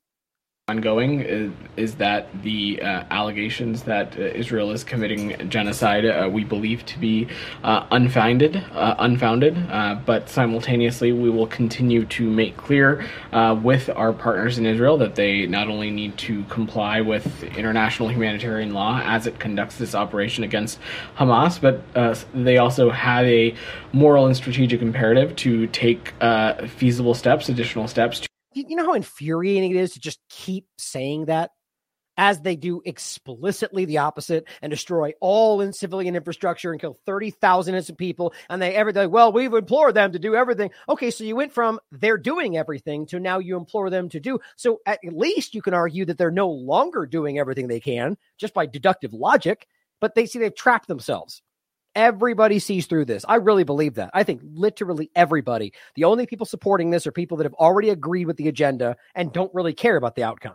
To prevent civilian harm, and that they also have a responsibility to investigate credible allegations of violations of international humanitarian law when they... He's just stumbling through his words. I mean, God, this guy, I can't tell whether this person is somebody who doesn't care or, is just found himself in this job and is probably going to drop out in 6 months because it's just so hard to be a deceptive, lying monster all the time, right? But the way he's responding right here, it's like you can see it, feel it, that he does not believe what he's saying. In my opinion. But I'm not going to get ahead of the process on this. But does following international humanitarian law extend to following international law when the one of the world's courts that can enforce international law rules on something? Should countries be expected to follow that? I'm just he even made it more broad for you. Let's just remove it from the conversation. Should something happen tomorrow and should they rule on it, should people follow that? I'm not going to guess about things. He's just so meek and cowardly. I have no way to ascertain or guess what the ruling might be, so I'm just going to refrain from it. In general, that suggests that you're waiting to see what the decision will be, and then you'll decide whether you... Get him, Matt. See, Matt, I forgot Matt said that. That's a perfect point. So you're suggesting to wait to see what they say to then decide whether you should follow it? Yep. That's exactly what you're doing. Should countries be expected to follow that? I'm just I have no way to ascertain or guess what the ruling might be, so I'm just going to refrain from it. In general, that suggests that you're waiting to see what the decision will be, and then you'll decide whether you agree with the verdict or not. And if you don't agree with it, then you'll say no. But yes, in many other cases, one that comes to mind is China and the Philippines and South China Sea. You have called for the Chinese to respect those decisions. Right. Are you saying now that you're withholding judgment on whether countries should obey? Not at all. Not at all. Over the course of this, the ICJ? Over the course of this, we've been pretty clear that it's our expectations that all parties, including the government of Israel, comply with international humanitarian law. I will note. See, he skipped over it because he didn't say the rulings of the court. He said international law, which they'll argue they're not abiding by. Like they're giving them outs. It's very intentional. Though that throughout all of this, Hamas certainly has not been. But what does that have to do with anything? Like you see, he's reading off talking points provided by Israel. What the hell does Hamas have to do with ruling on what they're doing in Gaza? Like just because they're fighting Hamas, which is what they're claiming, does not change. That's what the ICJ said from the very beginning. We'll acknowledge what Hamas is doing. That's part of this. But that put aside, we're ruling on your actions against Palestinians. That's it. Regardless of whether, let's take at face value what you're saying about Hamas is true. Going forward, that's still a crime. That's the way they framed it. And he just has to sidestep into, but Hamas hasn't. So are you acting like Hamas is a legitimate state that you weigh next to your state? Or are they a terrorist group? And why would you compare yourself to a terrorist group? Very clumsy. All parties, including not at all. Over the course of this, the ICJ. Over the course of this, we've been pretty clear that it's our expectations that all parties, including the government of Israel, comply with international humanitarian law. I will note, though, that throughout all of this, Hamas certainly has not been. But other than the one thing you're actually talking about, which literally was protected under international law, which is the armed rebellion. That's what they're really pointing at when they say that. They're not talking about the individual actions of kidnapping civilians or shooting civilians. That's not what he's really talking about. But that doesn't matter because they're lying about everything. I'm saying is I'm not going to opine on any forthcoming ruling on this, and I will reiterate again that at the crux of this, when these arguments started the week before last, that was rooted in this notion that and these allegations that Israel is committing genocide, and I will say again that we find those allegations to be unfounded. But in general, when a court is ruling on something, you can argue that you don't agree with South Africa's argument, but it sort of undermines the legitimacy of the whole system if right. The US is not saying ahead of time whether this ruling is meaningful or whether you would expect countries to follow it. Again, I will just say, and you've heard me say this before, our expectation is that Israel needs to and must comply with international humanitarian law, but I'm not going to get ahead of tomorrow. He won't say it. That is very deliberate. Or any expected ruling on this. Setting aside opining on how the preliminary verdict might come out, would the U.S. at least commit to not vetoing enforcement of whatever the court rules one way or the other? This comes into play, I think we mentioned earlier, about after it, right? So that applies to now. That applies to the provisional ruling, but it will also apply later to whatever they rule. The point is the United Nations can now, from the Security Council, can create other resolutions that will argue that they are obligated to take the provisional measures that the ICJ put forward. But of course, as I just pointed out, the U.S. could just veto that. It doesn't change the provisional ruling from the ICJ, but then all of a sudden you have the United Nations not have, it becomes toothless ultimately, right? So the point would be, they're simply saying, will you at least take the stand by not vetoing the general ruling of literally everybody else in the world? Of course they won't.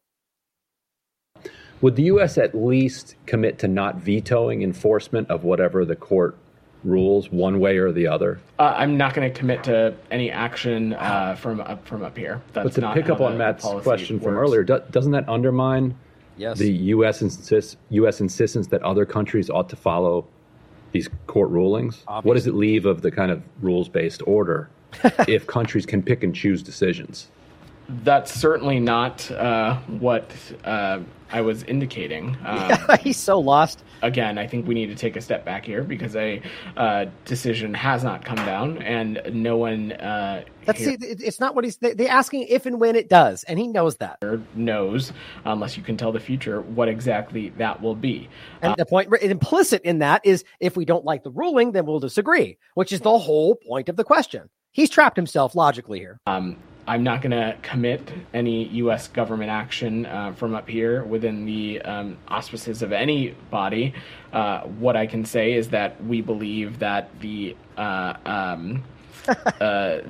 allegations that started this process, that Israel is committing genocide, we believe those to be unfounded. Simultaneously, though, we'll continue to raise with our Israeli partners the moral and strategic imperative that they need to take additional steps to minimize deaths on civilians. There you go. But I'm not going to get into this process beyond that.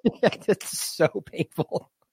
I mean, my God. And I agree, as Kaylee says, which I've said every time. This is why I think Decensored News is a great job clipping these up. Thank God for them, because otherwise I would never even see it because I can't stand it. I used to watch these things religiously, and it would take like 45 minutes for me to go through because everything they say is ridiculous and wrong. I mean, it's like they lie about everything. And that's why she says in the chat, what an epic waste of time these briefings are.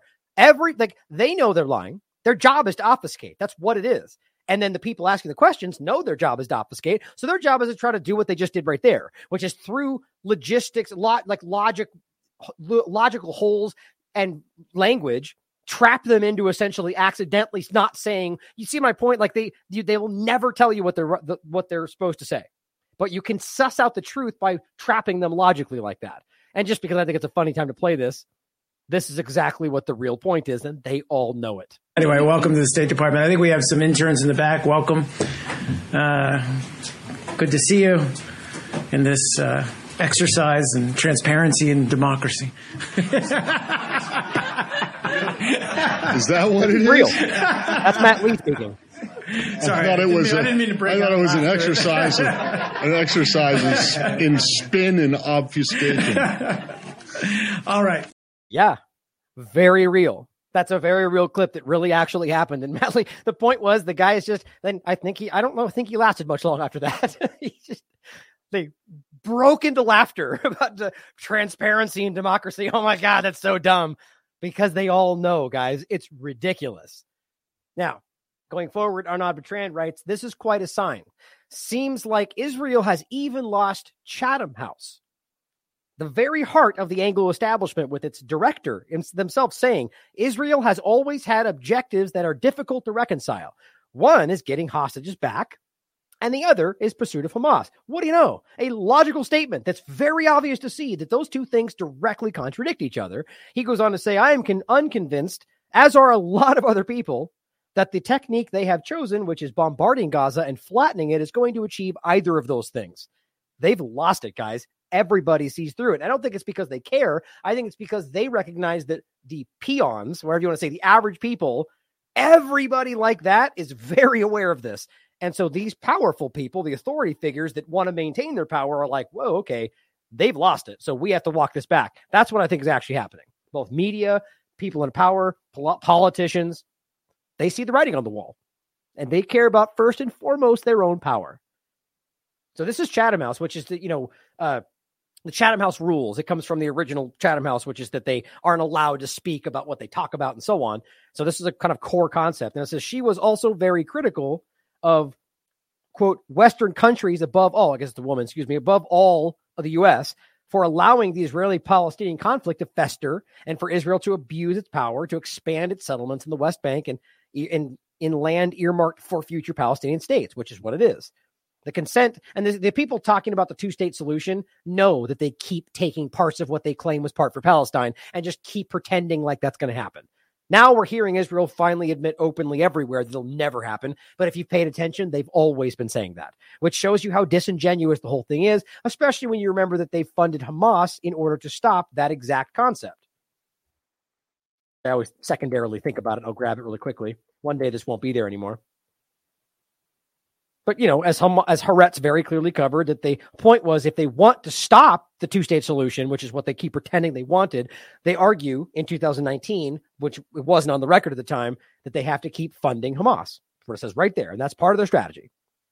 Right? So what we're talking about is the U.S. government saying, we all want two-state solution. Well, they are supporting the illegal occupation of more Palestinian land and the funding of the group they use to justify doing it. It's crazy. And thank God people are finally starting to see all this stuff.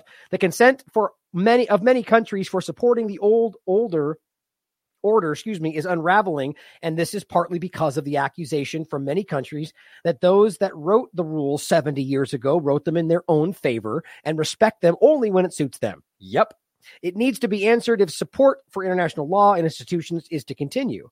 There are not many countries that initially denied Israel a right to respond to the deliberate slaughter by Hamas on October 7th. But Israel's bombardment and constraint on humanitarian aid has lost it much of the world's support. Yeah, that's exactly what I've been saying. Now, I don't believe that Chatham House here is going to care about the reestablishing some kind of rules-based order. It's going to be just a vying for who gets to set the new rules that benefit them in particular. That's hopefully we can potentially change that, but hardly think it's going to happen. Call me a pessimist. Add this as I always do. So, how they responded, which is kind of hilarious. Now I'm going to try to wrap this pretty quickly since we're getting close to 3. Wyatt Reed simply pointing out, it's, here's how all these Israeli people that responded, specifically officials. outrageous, anti-Semitic, disgrace, like all what you would expect. You're all racist and you suddenly hate Jews simply because you point out that we're murdering people in Gaza. Does that make sense to anybody? Only people that are manipulators. Now, look, I've always said, sure, that maybe there's an overlap somewhere, but you can't just dismiss genuine criticism as racism because it suits your interests. Now, here is one of the Israel Defense Minister, Yoav Gallant. The state of Israel does not need moral preaching to separate terrorism from a civilian population in Gaza, or to separate terrorism. The International Court of Justice in The Hague went above and beyond when it granted South Africa's anti-Semitic request to discuss that. You already know where it's going. That's where all of this goes. Here's what Netanyahu said. In English, of course, because it's always aimed at American audiences. Commitment to international law is unwavering. Equally unwavering is our sacred commitment to continue to defend our country. It's the same stuff. The same old things. Just skipping right past the fact that the World Court ruled you're a liar, and that's not true, but you just go, we abide by international law, and we care about it, and we're only doing this for our freedom. It's the same things you get from U.S. politicians. And defend our people. Like every country, Israel has an inherent right to defend it. Same old, same old. I mean, don't waste your time. It's the same stuff. We don't care. We're not going to abide by the ruling, and they're all racist. Does that sum it up? It's exactly what just happened. Ben-Gvir slams the ICJ as anti-Semitic, says Israel should ignore the ruling. Right, but they'll force it on anybody else if the ruling goes against Iran or China or anybody else they don't like. Here's another one. Israeli Prime Minister, senior advisor and spokesman, you've seen him, Mark Regev, claims in a TV interview that now apparently South Africa has manipulated the convention to serve Hamas. So now what is it? Is it a stolen election here we're talking about? Or are they now suddenly undermining the voting process? Like, they're desperate, guys. And guess what they've never done with any of these claims? Proven even a fraction of them. Are we now to believe South Africa is working with Hamas? Where's the evidence? They've manipulated the convention process? Prove it. They just float whatever, and everybody that supports them blindly will go, I knew it. That's what happened. It's just like the two-party paradigm in this country. Here's the representative, I guess, for life of the October 7th. It's just, which I continue to think is ridiculous. The more and more and more they continue to genocide people in Gaza. Israel takes seriously, it says, its obligations to prevent genocide. It's interesting he would say that on the 26th, while all of the rest of the leadership is going, we don't care, you're a liar, you're a racist, which is the exact opposite of its obligation to prevent genocide. It says that is why we are fighting the terrorist monsters who burned whole families to ash on October 7th. So his response to being accused of genocide by the World Court on a real way is to go back to the lying atrocity propaganda, because that's desperation. Because remember, the point was that wasn't Hamas. The ones that were burned to ash were provably, not by Haaretz investigation, by multiple Israeli outlets proving this, by people that saw it happen because of Hellfire missiles, tanks firing on homes that burned down, and that's why they conflated those 200 Hamas members that they burned alive alongside the other members of their people that were burned alive, because they did it at the same time. It's very easy to prove. The 40 beheaded babies, the people burned alive, all these things. Even Oren Jones from The Guardian said there's no evidence of this. It's all been shown to be lies. And I said, you're still using lies after that has all been debunked. The bodies were provably burned due to IDF attack, since Hamas did not have the capability to create what we saw. That's the biggest point. And numerous tank operators, helicopter pilots have admitted firing on civilians. But again, your response to that high-level accusation is go right to the lies. Clearly, that's what his job is. Might as well work at the State Department. He then says Hamas's response to the ICJ decision has been to fire rockets at Israeli city and released sick propaganda video with 3 women hostages. Is that the response? No.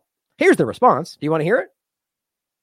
The Hamas movement is following with great attention the discussions taking place within the International Court of Justice following the lawsuit that was put forward by the government of South Africa in order to put an end to the war of genocide against our people in the Gaza Strip.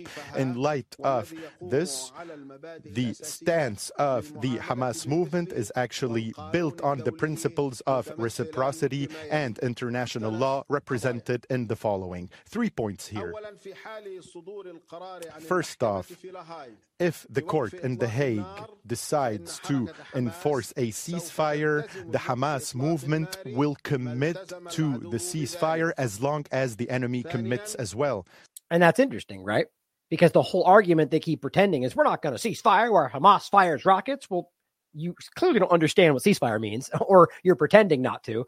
And you could argue that the terrorists won't abide by it, whatever you want to frame it as, but they're telling you at the very least that we will abide by it if they do. So the point really becomes that Israel does not want to relinquish their military campaign. Because obviously it's in the best interest of Hamas at this point to have a ceasefire. So that's the point, is they don't want that to stop. It's not about anything other than their agenda. So the only one acting against international law at this point, and I'm not trying to include other things that have happened before this, just right now in this moment, is Israel. If they continue firing after Israel stop, well, then you could say Hamas is terror. That would prove your point, wouldn't it? Wouldn't you want to do that? But I don't think that's what will happen. I think obviously they'll stop and Israel will stop, and it's not what Israel wants. So they keep going under the guise that Hamas won't. You're accusing them of that which you are guilty. Classic. Second, the Hamas movement will release the Zionist detainees it is currently holding if the occupation state releases Palestinian detainees being held in Israel. All Palestinian detainees being held. Third. So important. One of the key parts of it is they will release all of their hostages. This has been the stated reality for a while now. And yet what they go back to is that the obligation is on them to release everybody, and then we'll decide going forward. Like, I don't care if you think it's a terrorist group or not. Why would that make sense? They're just going to give up their only leverage and then just hope that you deal with them properly. Israel will completely annihilate them like they plan. And quite frankly, I think that what we are seeing is the interest of the Israeli government in not wanting these people to come home. Look, the Hannibal Directive is all proven. I mean, they've admitted it. Their own colonels, multiple people in the military. They're killing their own hostages, guys. We have to come to terms with that. The enemy must put an end to its blockade, and I mean the Zionist entity must put an end to his blockade that has been going on for 18 years against the Gaza Strip, and must allow for the complete and unobstructed entry of all relief aid for our people in the Gaza Strip, as well as all the necessary requirements for reconstruction after the destruction that was sown by the enemy in the Gaza Strip. In the same context, we call upon all governments, all countries, all humanitarian organizations in the world to continue to file lawsuits in the International Court of Justice and the International Criminal Court against the Zionist occupation, as well as its political, security, and military leaders, in order to bring to light their acts of aggression and present them to trial as war criminals. We also call upon them to ramp up lawsuits against Zionist officials in all countries and all capitals of the world that they're visiting, in order for us to prosecute the leaders of this fascist entity, in order to expose this entity and bring to light its acts of aggression against the whole world. And an example is what happened recently in Switzerland, the lawsuit that was brought forward against the president of the Zionist entity, Herzog, who was signing the shells being launched by Zionist artillery and airplanes against our people and killing our women and children. So what's really interesting to me, can you imagine how much it infuriates the Zionist people the Zionist manipulators out there who are, their whole argument is this is an illegitimate terrorist group, and suddenly, that may very well may be the reality or what you think. The point though is that the group they've been funding to be the manipulator, and now all of a sudden they're getting like this international attention, and ultimately it's like, think about how infuriating that must be. Now, what he says here, their response has been to fire rockets. Well, nothing's changed, right? So you're arguing that somehow Hamas should respond to their ruling when it's aimed at you, but you shouldn't? So you're going to deny what they're doing and then call out Hamas for continuing to fight? Why would they feel obligated to stop what they're doing because of the ICJ ruling aimed at Israel? Like, again, this just screams desperation. These people are drowning right now, and they're just pulling up whatever really? So are they not in the middle of an ongoing genocide? As though firing a rocket back is somehow, it's so contorted or manipulated. And they put out a video, by the way, of 3 women hostages in the same way they keep doing, saying, you're killing us. You're going to let us die, because that's what they're doing. My point is, I said, you're lying as usual. Below is their response, which you just watched. What you're discussing, though, is defense, right? By your own broken definition. Right? Firing rockets because you're being attacked. Isn't that self-defense? Oops. I guess only when you do it. The video is again showing the hostages your government has been killing and continuing to try and kill. the world sees this now. Now, I'll include this video, or no, this one from Uncaptured, from Dan Cohen, which is 3 minutes. It's important to watch. It really does kind of sum up the reality of all the different Israeli hostages, as well as people that were involved with what happened in Kibbutz Be'eri, on the record saying they killed civilians. We're watching them kill civilians. Families that came back and say they watched them bomb them next to them. I mean, again, the colonel and other IDF members on the record saying this was a mass Hannibal. It's impossible not to understand this. And what I think is hilarious here, this person responds, the ICJ decision for Hamas is to release hostages unconditionally. Is that how you took that? So their argument is everything they keep saying, ceasefire. Oh yeah, then good. Release the hostages and we'll end this. Well, that's not what they're asking for. They're saying stop killing people right now, and then we can do that, because your point is you're bombing them into freedom. You're killing your own people as well as anybody else that's there. But now that the ICJ says you have to stop, they go, okay, we will, as soon as they release the hostages, because that's what the ICJ said, right? Stop this, so release the it's like a sickness, like a mental sickness. Like you can only put this in the context of they have to do this first, otherwise we'll keep murdering, but it's not murdering because we're the good guy. It's painful. Now, rapidly here, Biden is being, I'm going to go over the rest of this probably in the next show. Biden makes history. First sitting U.S. president to be sued for complicity in genocide. Good. And, and quite frankly, if Trump was in power, or is anybody, it's not a left-right thing is the point. It's not just Biden, okay? Every one of them are wildly pro-Zionist, and they all make that clear. He just happens to be the one in the seat when this went off. And the government is complicit. And it is happening right now. This person, Dina Takuri, is inside the U.S. federal court, where Palestinian plaintiffs are suing Biden and Blinken and Austin for failure to prevent and complicity in their ongoing genocide. And it's not something small like this. She's going over this and saying they arguing that they violated international law by failing to prevent genocide. And that goes back to the point we made before. Because of international law, they're obligated. And she's saying cases of childbirth in the streets are widespread at this time. Heartbreaking testimonies from Palestinian plaintiffs. The part I thought was so interesting, she's saying the Biden administration has 2 lawyers here as his defense. She's sitting in there. She's saying she's sitting 15 feet away from them, watching them take in this devastating testimony of how Israel's U.S.-backed genocide in Gaza has killed family and friends of the Palestinian plaintiffs, how Gaza is no longer what it was. Animals cannot survive these kind of conditions.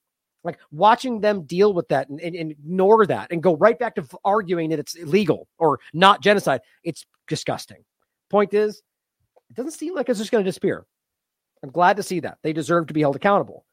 Now, 2 last points on this I think is interesting in the ceasefire context. Iran spoke up and said the U.S., or rather, I take it back. The reason it wasn't Iran, but the point was they're framing it as Iran says U.S. will be hit hard if no ceasefire in Gaza. Let's not forget that there's already people connecting the Texas discussion to Iran, because they'll connect it to whatever they can for partisan talking points. But it could be, sure. Or Hamas coming through the southern border like they keep pretending. The point is it's going to be whoever you want it to be. But guess what? This was Mohammad Reza Ashtiani. Not a small person, but a brigadier general. Okay, so every time Milley says something, do we argue that's what the U.S. government's going to do? Every time Lindsey Graham comes up and says, nuke them, do we believe that's what the policy is going to be? But that's always how this goes in reverse, right? Anybody Iranian says that over there, we go, Iran threatens X, Y, and Z. Well, what he said is they'll be hit hard if they do not implement a ceasefire. You could argue that means violence, and maybe it does. Maybe he was legitimately threatening them. But it's quite a bit different to kind of contort this into what you want it to look like than literally someone like Lindsey Graham going, assassinate him. Murder him. Like just openly being the very thing. So I think it's interesting. And this is Newsmax, of course, because it's very, very, very partisan. But I think this is where it all comes back to. You're creating the justification here to make it look like there's an immediate threat to the U.S. At the same time, there's a Texas border threat from outside threat. Like it's all building in very obvious ways. And here's what the Israeli government just said. Iran is now a legitimate target for Israeli strikes. What? Think about that for a second. Now, I don't know if that's going to translate, because I think it'd be a pretty stupid move of Israel to do this right now, to actually striking Iran. But think about how dangerous that is. And why? I know they love to scream that everything going on is Iran's fault, but there's no evidence of that. I guarantee they support what's happening. And you know what? Maybe they are doing it all. But they love to say that when I've proven to you that it's not true about any other group we're talking about, the PMU, about the Houthis, the Ansarallah movement, about Hamas, about any of them. They love to make a Hezbollah. It's not Iran entities. These are real entities that are popular groups from the government or from the peoples of these countries, and Iran supports them both ideologically and their obvious plight. To make them a legitimate target, this is what I feel is Israel driving this into a level that cannot be walked back from, that will drive the U.S. to take action, that will distract everybody from what they've been doing. Now, the genocide has continued. Despite being accused of genocide and the ICJ and everything that's happened, they went not just back to usual, but went harder.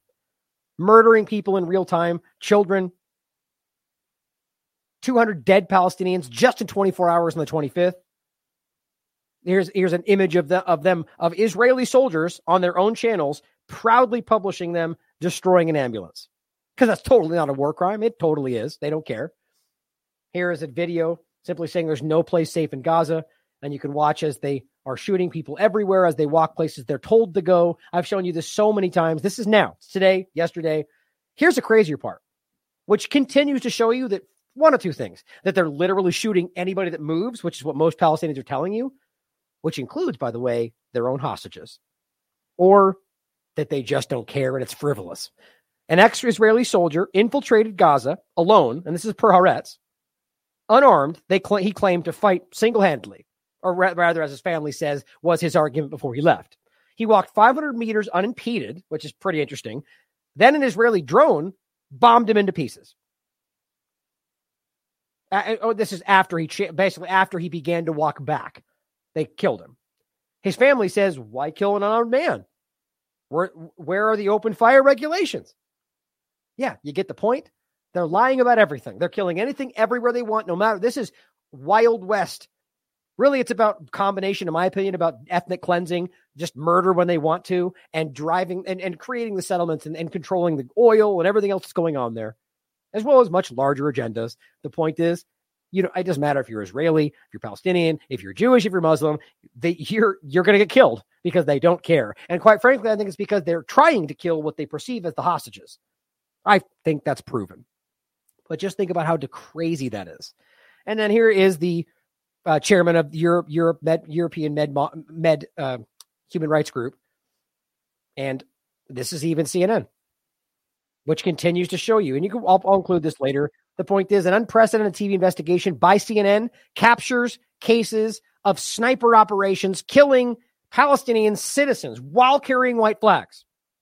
But there's been so many, and this is the one you've seen. We've shown you this one. So this is just CNN breaking down one we've seen before. But this, you could clearly see them carrying white flag, waving it, getting shot, and then having people run away. And this happens over and over and over. Don't care. While they're committing genocide harder than ever, up to 117 children a day, Belgium just gave them 16 tons of gunpowder because, we support genocide in Belgium.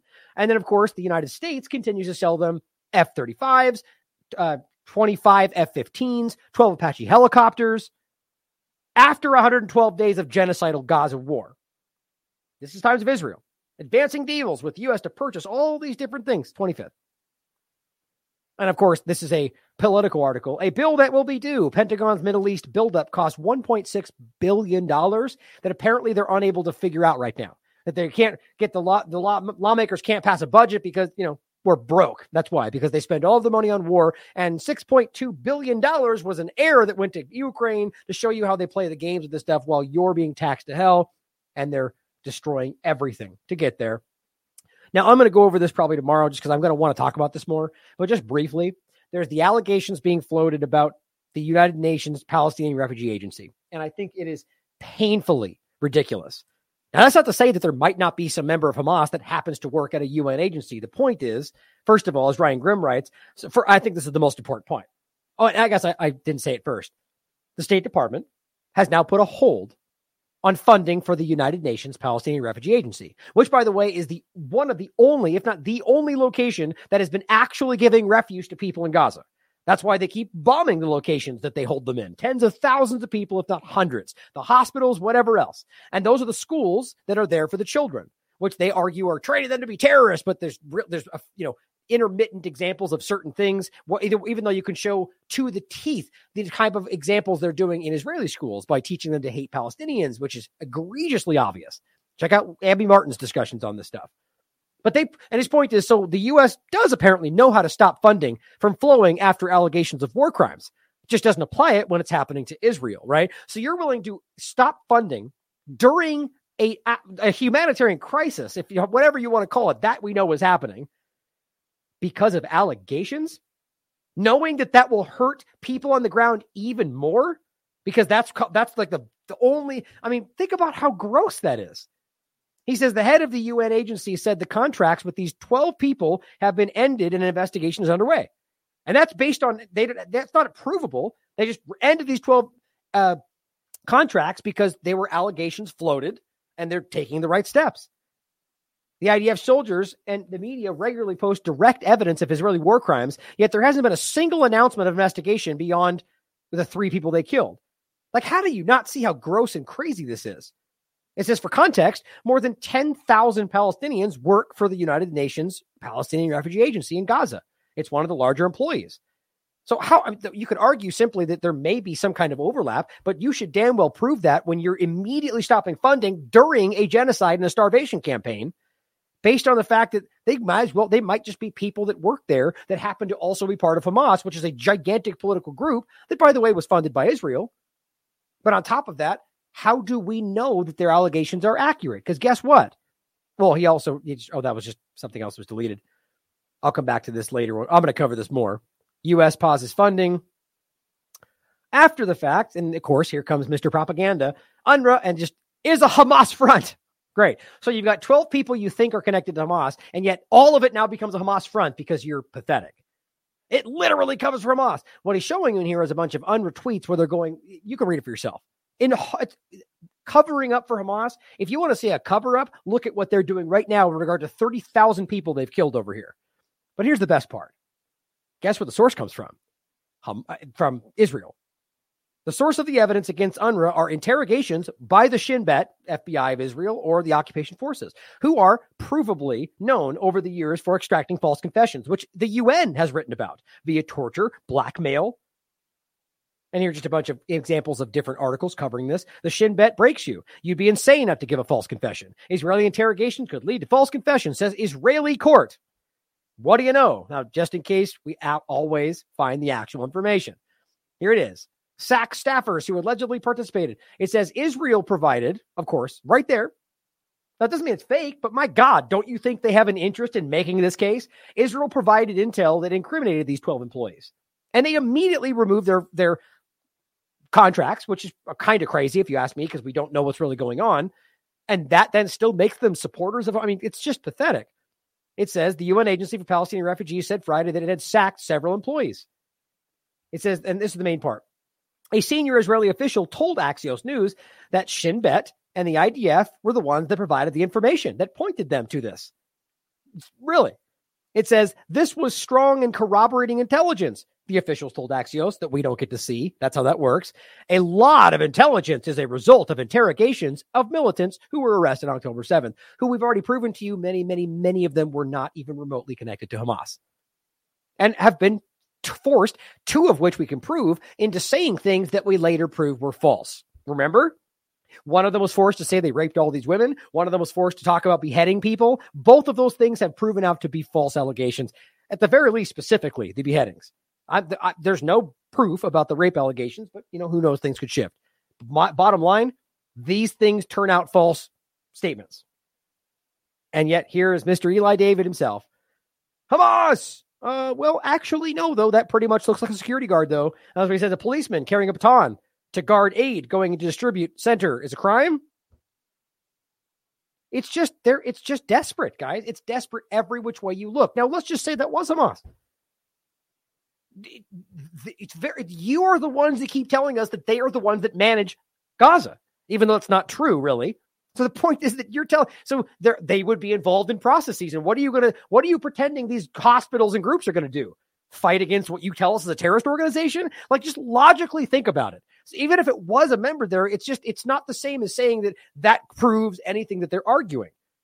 But overall, to realize that they're the ones that force confessions of things that you can't prove, and they've given you no evidence to back up, sort of sounds like everything else we've been hearing. And here's another side of it. Israel's permanent representative to the UN accuses the head of the WHO, someone who we know is corrupt, by the way, of collusion with Hamas. Like, they're eating themselves at this point. He's on your side of most of these things we're talking about, but they accuse Tedros of collusion with Hamas simply because he apparently broke into tears while speaking about what's going on in Gaza.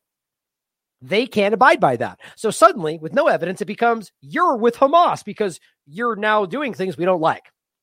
There's no evidence, though. We just love to say things like that.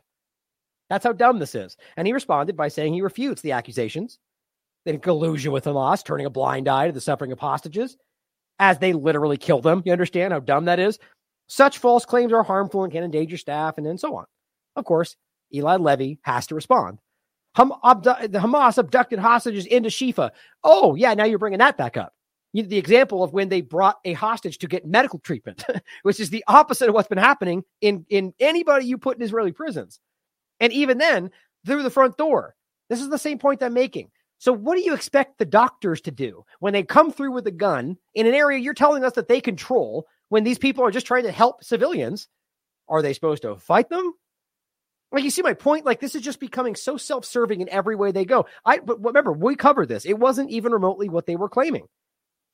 He says, you said nothing and continued to cover up Hamas's abuse. No, he didn't. I hate this person, but no, he didn't. Of hospitals for military purposes. No, that was your broad allegation that we later proved definitively false in almost every way, especially at the Shifa hospital. But who cares, right? Narratives are fun, right? These people are lunatics. And I'll get into this later. This is just about a clip that I thought was interesting. And we'll end with this. He says, for years we wondered, if the Holocaust happened today, where would people stand? Yeah, you know what? We're all kind of asking the same thing. Except you frame it as, then October 7th happened and they showed us. The rest of the world is going, and then you committed genocide and proved to us that you didn't care. That's the point. Everybody cared about October 7th. I mean, literally everybody. Even people that were like myself, who are critical of Israel, were like, wow, that's crazy. The people that die, we talk about. But the only time we realized there was a massive group of people that couldn't care less about genocide was when you committed genocide against Palestinians. And that's why I showed you this down here. This is from today. Ministry of Health, which they've now, remember, proven of their own intelligence apparatus that what they're saying is correct. Israel committed 18 massacres, 18 in the past 24 hours, killing 174 people and wounding 310. That's after the genocide ruling. You think they care? My God. But thank God people are paying attention. Thank you for tuning in today, guys. It's so important that we get more attention to this. Now, the first topic I think is very important, and I'll continue following this. I want to stress again, I believe this is a manipulation. I can't really suss out just yet, if assuming that that's correct, where it's really stemming from. I have my concerns, but I believe strongly that your government is actively trying to trick you into something. Please do not fall for it. The last thing I think you should be doing is rushing out there to stand in some violent resistance to your federal government. Not to say that you don't have a legal right technically to do that. It's enshrined in the Constitution. I do not support violence, and I think violence begets violence, and I think they're desperate to drive you to violence. There may have been a time in history where that was the way to solve things. At this point in time, you're dealing with a nuclear-powered country. I do not think it makes sense. Or even let's just take it to, because I don't think that would be logical. Their weapons are so advanced. Their surveillance, their the things that we don't even understand they're using are so far. The idea being that they will manipulate the situation to be in their benefit, and they're asking. I think they're pleading with you in their actions to get you to do it. Don't fall for it. Thank you for tuning in today. I love you all. As always, question everything. Come to your own conclusions. Stay vigilant. Hi, I'm Fox San Antonio's Jessica Headley. And I'm Ryan Wolf. Our greatest responsibility is to serve our Treasure Valley communities, the El Paso, Las Cruces communities, Eastern Iowa communities, Mid-Michigan communities. We are extremely proud of the quality, balanced journalism that CBS 4 News produces. But we are concerned about troubling, irresponsible, one-sided news stories plaguing our country. The sharing of biased and false news has become all too common on social media. More alarming, some media outlets publish these same fake stories without checking facts first. The sharing of biased and false news has become all too common on social media. More alarming, some media outlets publish these same fake stories without checking facts first. Unfortunately, some members of the media use their platforms to push their own personal bias and agenda to control exactly what people think. And this is extremely dangerous to our democracy. This is extremely dangerous to our democracy. This is extremely dangerous to our democracy. This is extremely dangerous to our democracy. This is extremely dangerous to our democracy. This is extremely dangerous to our democracy. This is extremely dangerous to our democracy. This is extremely dangerous to our democracy. This is extremely dangerous to our democracy. This is extremely dangerous to our democracy. This is extremely dangerous to our democracy. This is extremely dangerous to our democracy. This is extremely dangerous to our democracy. This is extremely dangerous to our democracy. This is extremely dangerous to our democracy. This is extremely dangerous to our democracy.